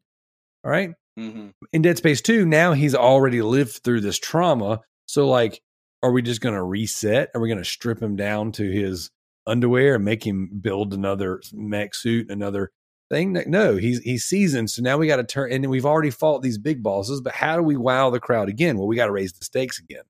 We got to get bigger. We got to get more explosive. And I think that chasing that next, it's almost like what do they call it? Chasing the white rabbit. Like when you get your first experience with some sort of drug, it's like, oh my gosh, it was revolutionary. So then you spend the rest of your time chasing that initial experience. I think it's a lot like that, because if you look at like comic books, right? Like we'll look like DC comics, especially. It's like we'll have like a cool story, and then from there we got to get bigger, right? Because we've already saved Gotham City. Now we got to save the whole country. And then the next big story is we got to make the event bigger. We got to raise the stakes. And now we got to save the world. Well, we've already saved the world. Now what we do? Well, we got to save the galaxy. Then we got to save the multiverse. And it just seems like things always get bigger and bigger and bigger. And they raise the stakes and they try to wow you and get you to chase that white rabbit again, where it's all like you lose sight of what made this special in the first place. So do I think things are rushed? Absolutely. We hear horror stories all the time about the nature of game development and the nature of tech in entertainment in general. It's always move to the next thing, move to the next thing, move to the next thing. But I think a lot of it, especially with horror, is that when you raise the stakes, you lose what made it special to begin with, because you're making it bigger and in quotes better. You know? Well, and also once you've seen the shark, Jaws isn't scary anymore. Exactly. So I imagine it's very difficult. I mean, if you look at franchises like Resident Evil as an example, like, man, they've done a really good job, staying relevant for 25 years. The problem is, in order to do so, you almost have to do the DC thing where you got to kind of go, escalate, boom, reboot. Go, escalate, boom, reboot, And hopefully that's what's happening with Dead Space now, because Dead Space 1 was a horror game. Dead Space 2 was a horror action game. Dead Space 3 was an action game with horror elements. So let's hope that the remake capitalizes on what made Dead Space special to begin with, but then also modernizes it in a way that makes it fresh so that we can go, okay, this fan base really does exist and we really are hungry, and hopes that we get more games. Dead Space 4, things of that nature. So, I hope that answered your question. Yeah. Something I did want to kind of chime in on, I guess, as far as Dead Space goes in general, and again, kind of sticking with the sound, is like CJ was saying, I can't think in my head right now of one particular piece or track of music aside from the theme song, the Twinkle Twinkle Little Star, in the very beginning of the game. Right? Now, that's good and bad, because it's good in the sense that everything about the game made me feel so uneasy that they did capitalize on what CJ was talking about. They capitalized on silence. That's how they were able to trip me into the jump scares. That's how they were able to fool me into thinking that something was coming from the left when it was coming from the right, when it was busting through a gate or a grate, something above me, On the flip side of that, the most memorable piece of music, in my opinion, was the actual opening scene, because it set the tone for how creepy things are going to be. And then it did exactly what it needed to do. It orchestrated all the events to keep my suspense level built, but yet didn't stand out so much that I go, oh yeah, I remember this piece of music being good or bad. That being said, Zachary, one of our co-hosts, he wrote in and he said, sorry guys, I can't be there tonight. I believe the game is very strong, even in today's market of survival horror. It is very easy to navigate and the storyline has been fantastic. My only gripe is that it feels a little predictable at certain points. A+ on the soundtrack though. So that kind of gives his opinion on the sound, but also kind of propels us into where I want to go to kind of round this out. Isaac, make us whole again. We talked about how the game plays. We talked about how the game presented itself. Okay. But like a lot of games, it's make or break on the story. Now, CJ, I'm going to kick it over to you.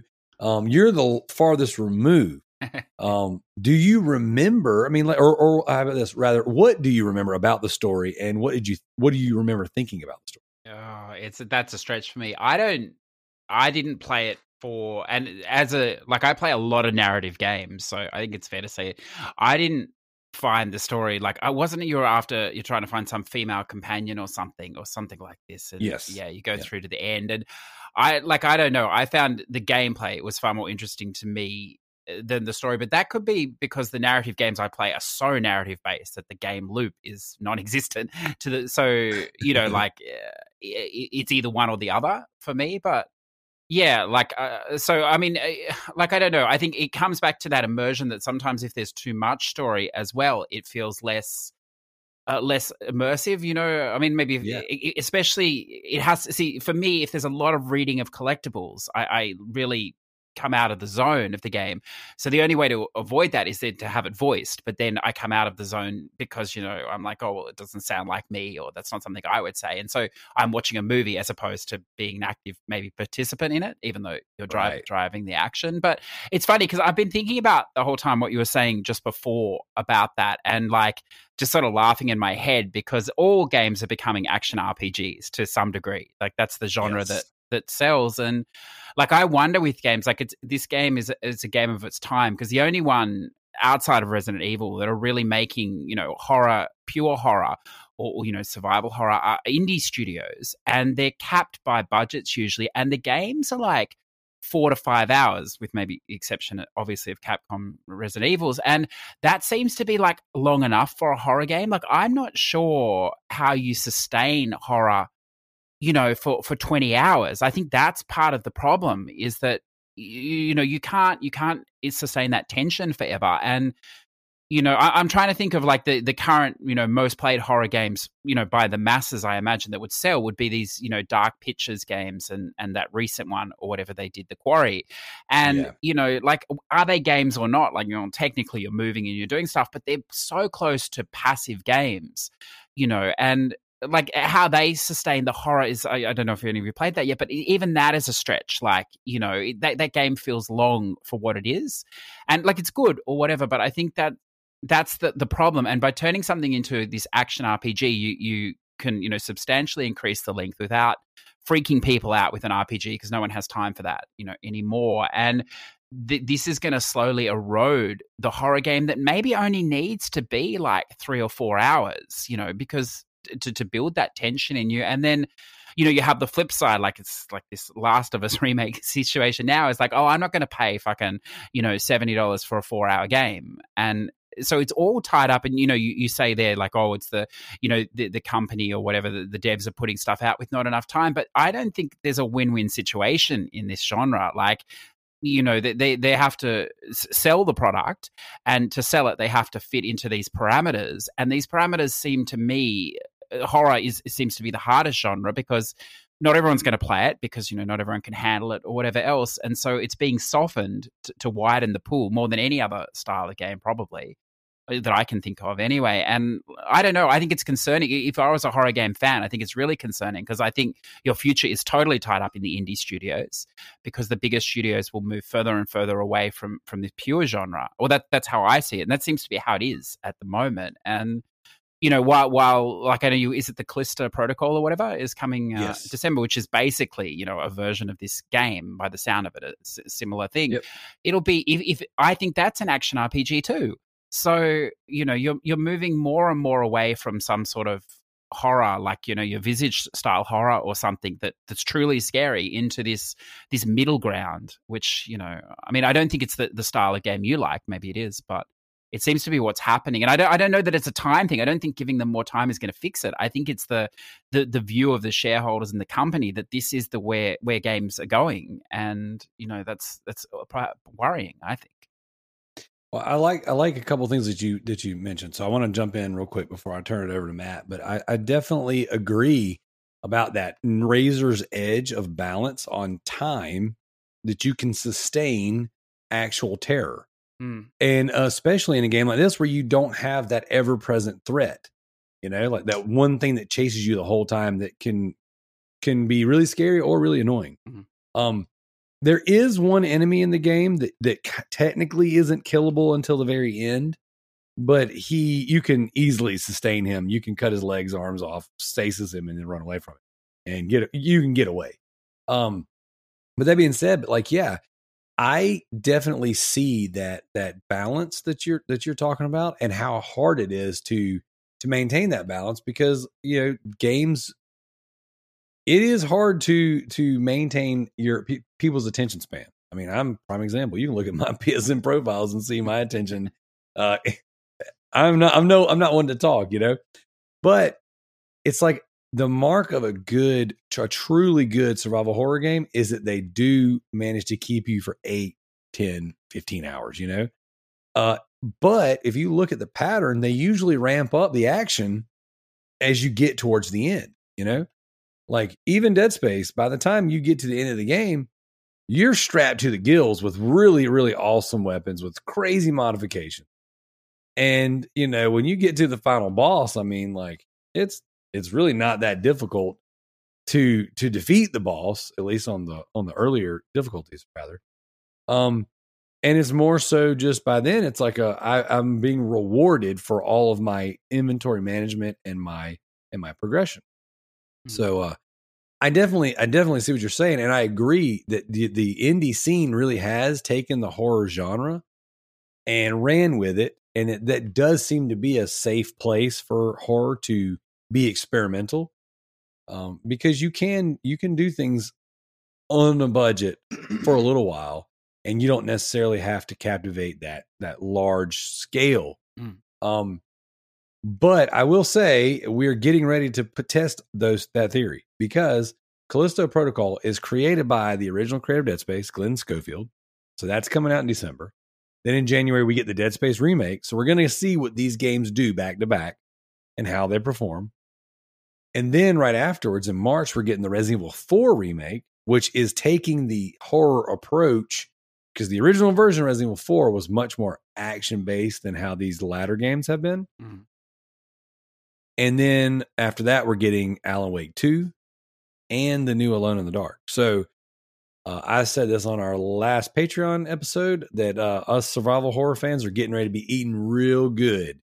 But we better be ready to open them wallets up if we want to maintain this kind of pace, because we're going to learn real soon. And this will definitely be, mark my words, I believe this wholeheartedly. This will be a time where the shareholders start looking, they go, is it sustainable to stay in this market? Well, a lot of horror games coming out with big budgets. Will we bite on them? So, but to get back to the story stuff, Matt, what did you think, man? What do you remember of the story? Did the story work for you? Did you enjoy the way it uncovered itself? So I actually had to go back a little bit and do some wikiing on the story, because it actually took me a moment to remember how the main focal point of this game, the marker, and how that played into what was happening on Aegis 7 and Ishimura. And even more so, I don't want to go into too much spoiler here, but I will mention that the giant Easter egg in your face as you play through the game really took me by surprise. And it's not something I saw in other games, so it's not like I knew to look for it. So after you're reading, after you beat the game and you do what I tend to do, maybe you guys don't, but I start reading everything about the game. And I remember going back and going, hey, did you see this? And I go, oh, wow. Okay. But it also makes me think, if you knew to look for that, you'd start getting what it was hinting at like 6 or 7 chapters in. Correct. So it's like, okay, it's neat that they did it, but definitely wasn't integral to the overall story. It was a nice little featurette. Again, having Isaac as a silent protagonist lets you focus a lot on the rest of the people around you. And you said it, I can remember if we started recording or not, and you were talking about Kendra. It's like, man, I hate that woman. Yeah. She sucks. She totally sucked. And I didn't remember how much she sucked until I played through it again. I was like, and when Rick said it out loud, I was like, dude, yes, you're freaking right. She does suck. Like every time she's on there, it's like she's griping, complaining, or she's like telling you to go do something. I'm like, it's almost like she's a woman. Hedman. I know, right? I mean, who'd have thought? So yeah, it sure, Josh. I see those finger quotes. So yeah, like I know some other. I think even Rick had mentioned that he wasn't a fan of the silent protagonist, because he said, you can't tell me Isaac wouldn't be throwing out F-bombs and S-bombs as he's getting slaughtered. But like I said, it allowed you to focus a lot more on the other characters that surround you. And I think they did a good job making those characters likable or hateable. Whether it was Kendra or Hammond or the mad doctor or the other person trying to help you. I forget all those names, so it tells you how much I actually paid attention. Mm-hmm. But then you have all the audio logs, the text logs, which told you what was going on around the ship. And it brought me back to the Resident Evil days, where if you really want to see what's going on, they put everything you need in the game. Mm-hmm. It tells you everything that happens. Just pay attention. And, you know, some speedrunners, if they've never played the game before, might miss some of that integral stuff. And the fact that this marker may not be what you think it is, and they flesh that out more in Dead Space 2. So I really liked what they did, and some of the twists and turns were neat. Some of the tropes, you know, the mad scientist wanting to ascend to the higher plane because this is God's will.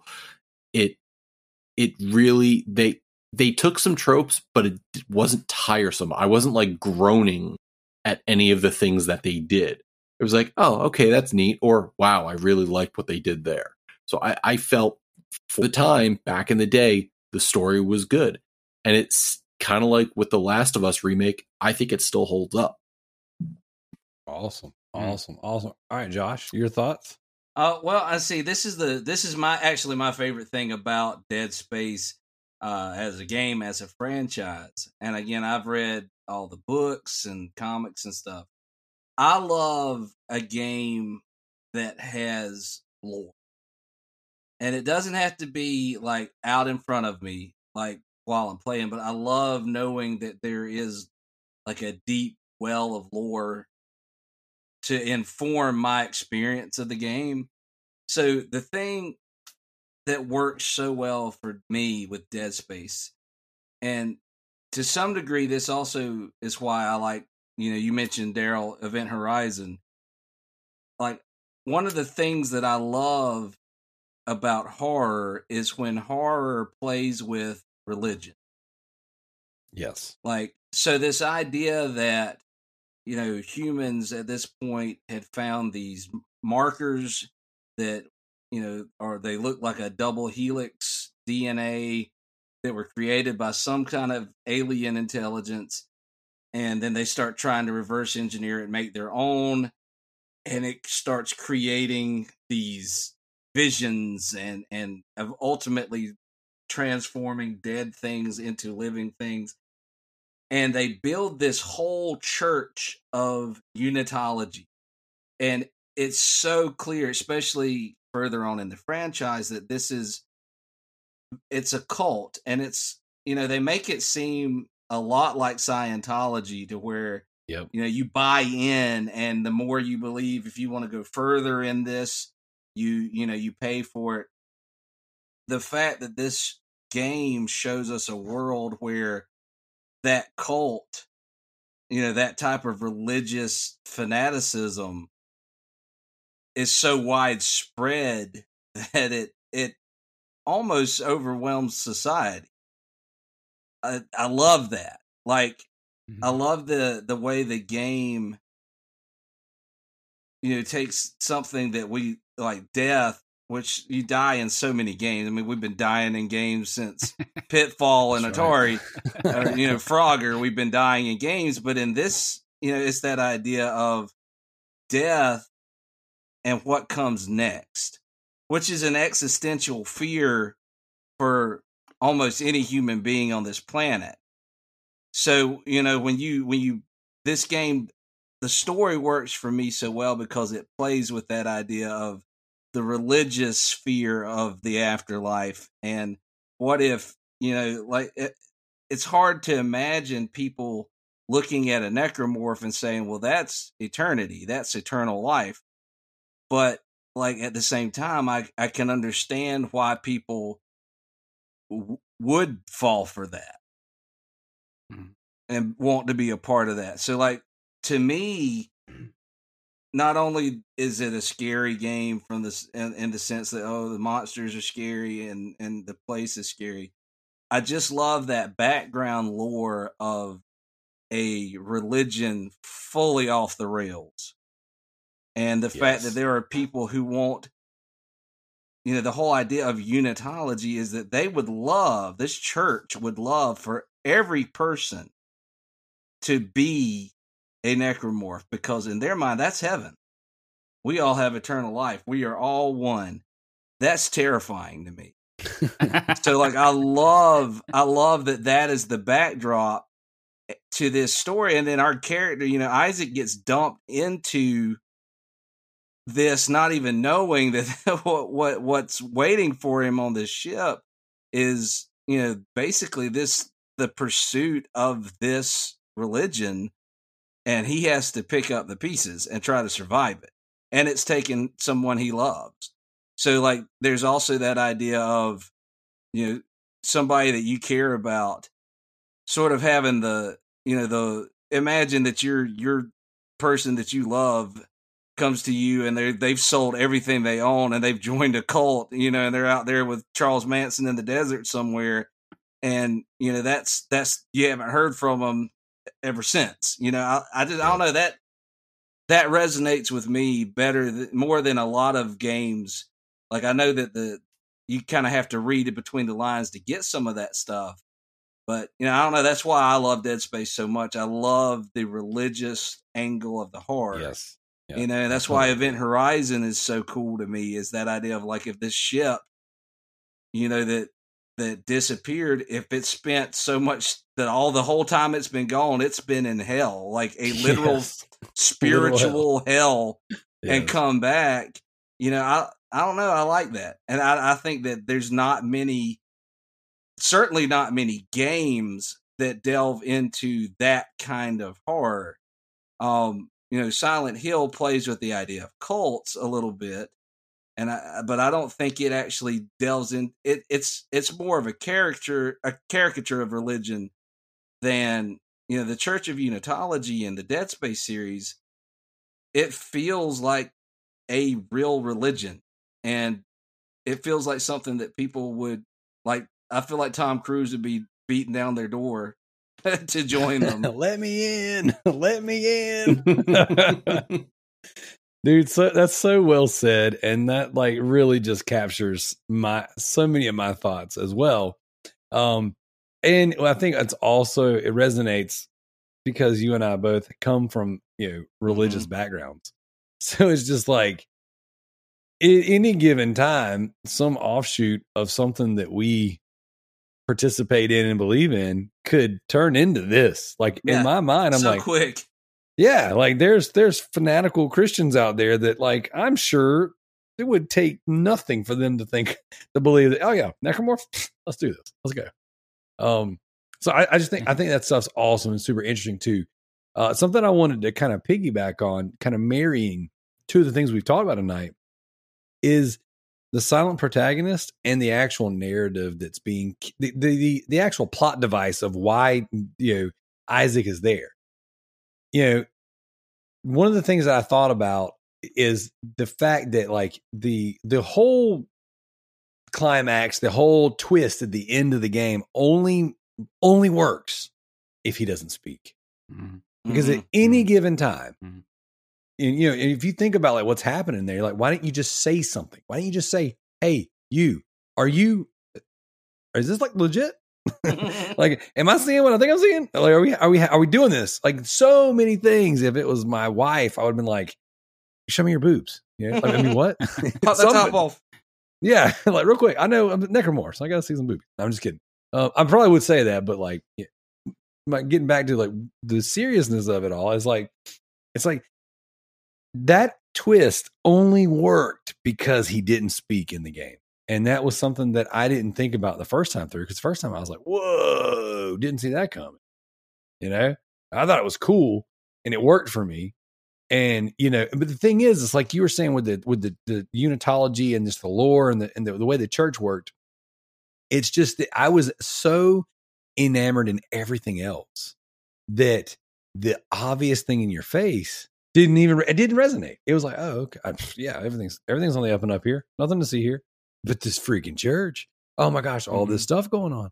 All right, this marker, make us whole, Isaac, make us whole. I'm like, all that stuff had me so kid in a candy store, just like distracted. And then when the actual twist happened, I'm like, oh, it worked. It got me. It was awesome.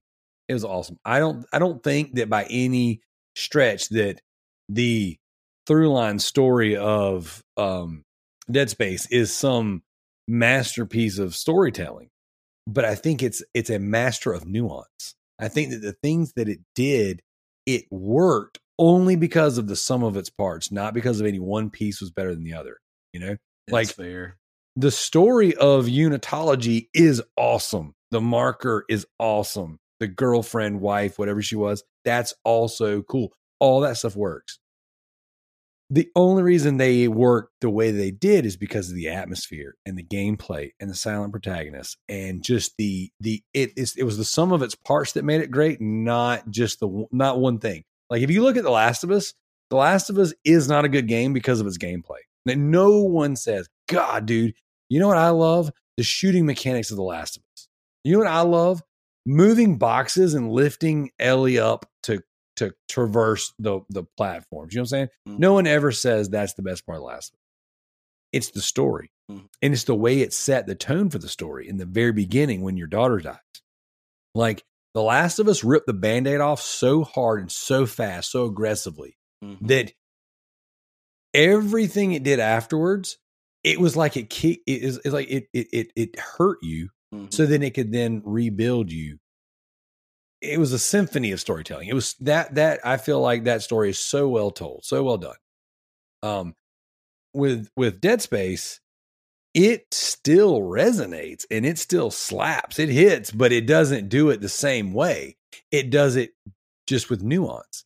And it was when you take the whole experience together in its fullest form, it's like, man, that really worked. And I don't know that any one piece worked, by itself. And I say that as someone who has read the comic books, who has watched the animated films as well. I enjoy this. I've actually been trying to figure out a way to work that into our Patreon deep dive stuff. Is to I've pitched to the crew, hey, let's watch Dead Space Aftermath. Well, I mean, not everybody's really familiar with the games. Aftermath by itself doesn't work, in my opinion.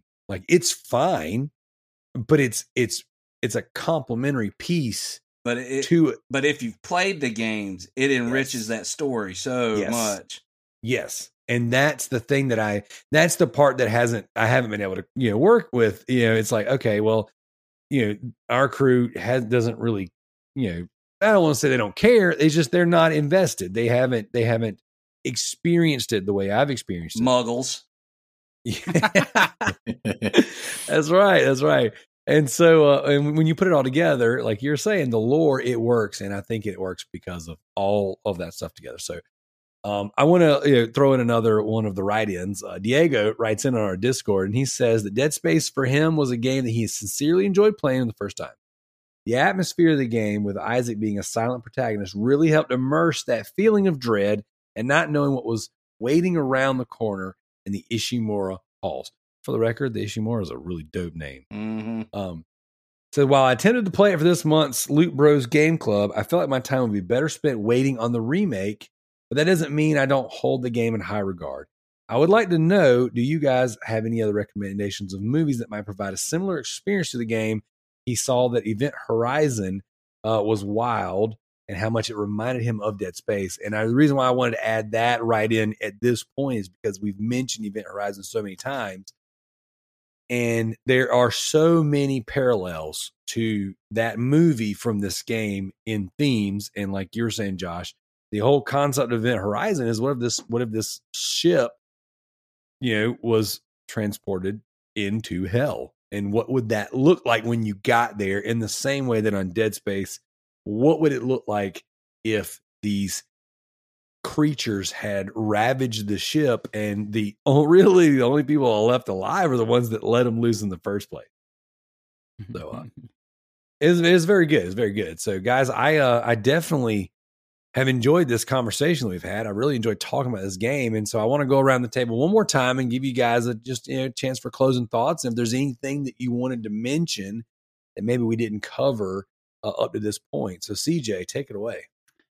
No, I think it was pretty thorough as well. It was interesting to hear you all talk about the story and stuff like that at the end, because I think I realized for me, it was more the gameplay loop than the narrative that that interests me. There's nothing wrong with that or whatever else. Right. And that's really good. but you know, that's because I don't think I got a lot of some of that stuff you were talking about either, which is my own fault for not, you know, reading the books or whatever and going deeper. There's obviously it's there. I just didn't see it or didn't interact with it. So I don't know, but for me, that's what it was. And I was just thinking, like, you know, these like games, these horror games or something, you know, like trying to pitch to an audience, because, you know, when you're younger, you're not afraid of death. So this idea of these, you know, ultra churches and all these sort of, you know, religious overtones and stuff like this is fascinating or whatever, because you're not going to die when you're young in your 20s or whatever. And then when you get to like your 40s, like something jumping off the wall is not that terrifying to you either, because you know you're more likely to have a fucking heart attack or get taken out by the guy driving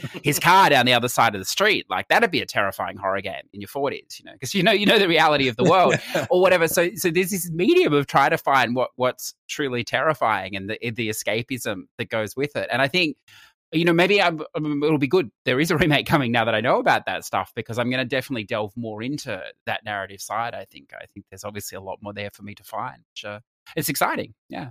Awesome. Well, I'm glad that, you know, we were able to convey that stuff to you, because, you know, there's nothing wrong with playing a game and enjoying the gameplay and that being what keeps you there, because God knows there's been tons of games that I've done that on.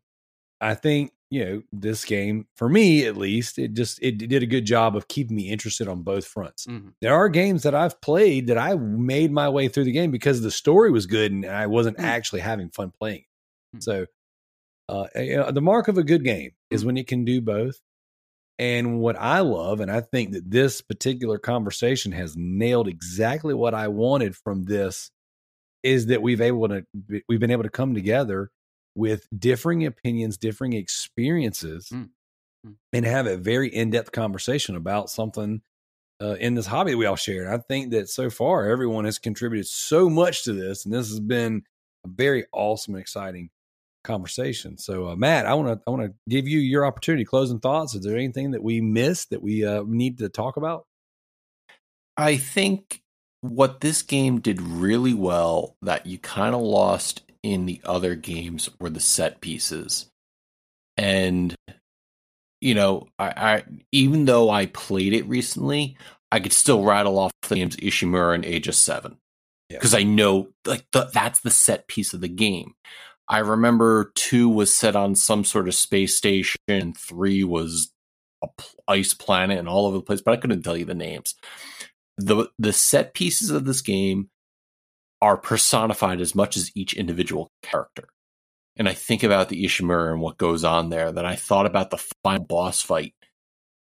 And when I played it back in 2007, the size of the piece of planet that they cracked open that's rocketing back down to Earth. Yes. Or back down to the planet. And it's just massive in scope what the game did.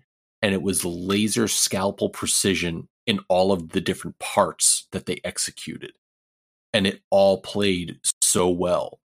And it's truly, you know, we all talk about our top 10s. I don't think I'd be able to name a top 10 game that stays in place my entire life. But if we go to top 50, is definitely in my top 50 or top 25 games of all time. And I'm really glad that this game came up for us to play. Heck yeah, man. Very well said. All right, Josh, I'm going to let you close us out, man. Your final thoughts, anything that we need to discuss or something we might have missed? Or... Well, one thing, what I wanted to chime in on here at the end, the last submitted thing that you read asked a question about movies. I know we mentioned Event Horizon. I mentioned the original Alien from like the aesthetics of the ships and stuff. There's 2 other movies that if you enjoy Dead Space and you want to have a similar experience with movies, it's not a very well known movie, but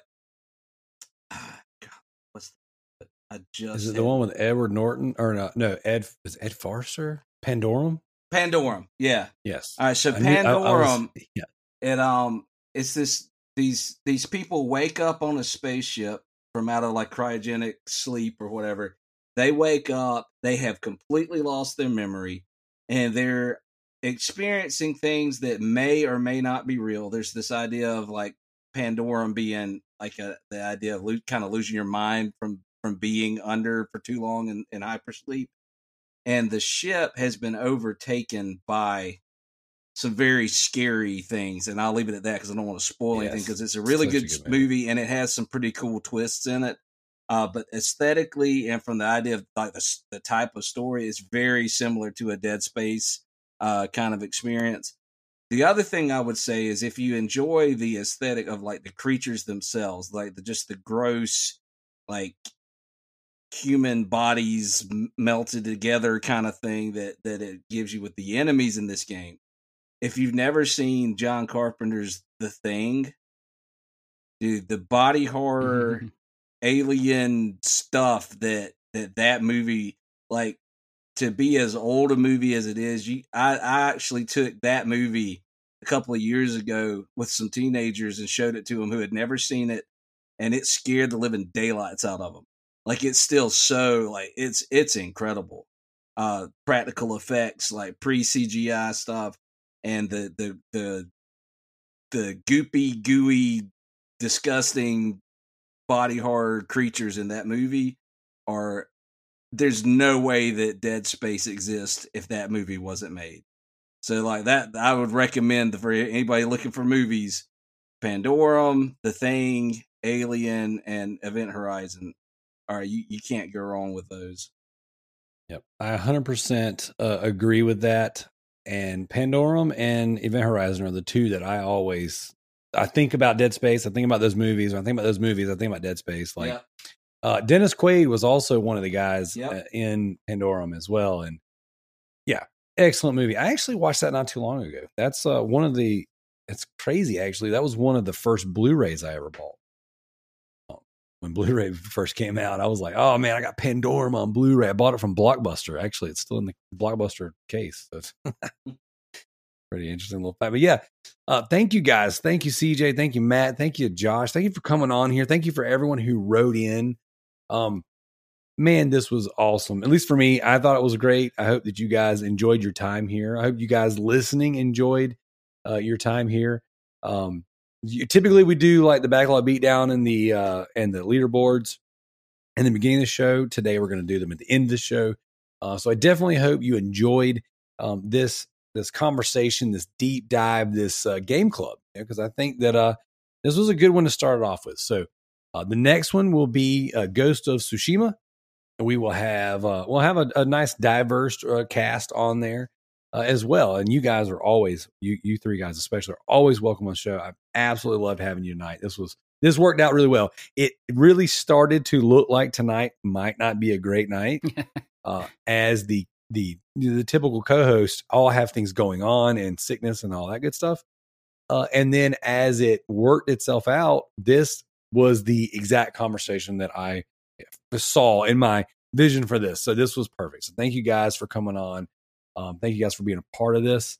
I will be putting some things in the show notes, ways to get in touch with Josh and his works. And obviously CJ, you and Matt are easily found in the Discord, Ender, Phoenix being Matt. And CJ, I think you're just CJ now. You're not Tiny Schlong anymore. Possibly. Oh no, maybe not on that one. No. Never was Tiny Schlong. Cult of the Tiny Schlongs, I should say. Yeah. Awesome. Well, thank you so much, guys, for being here. Definitely appreciate you. And this has been the Loot Bros Podcast. We're out of here.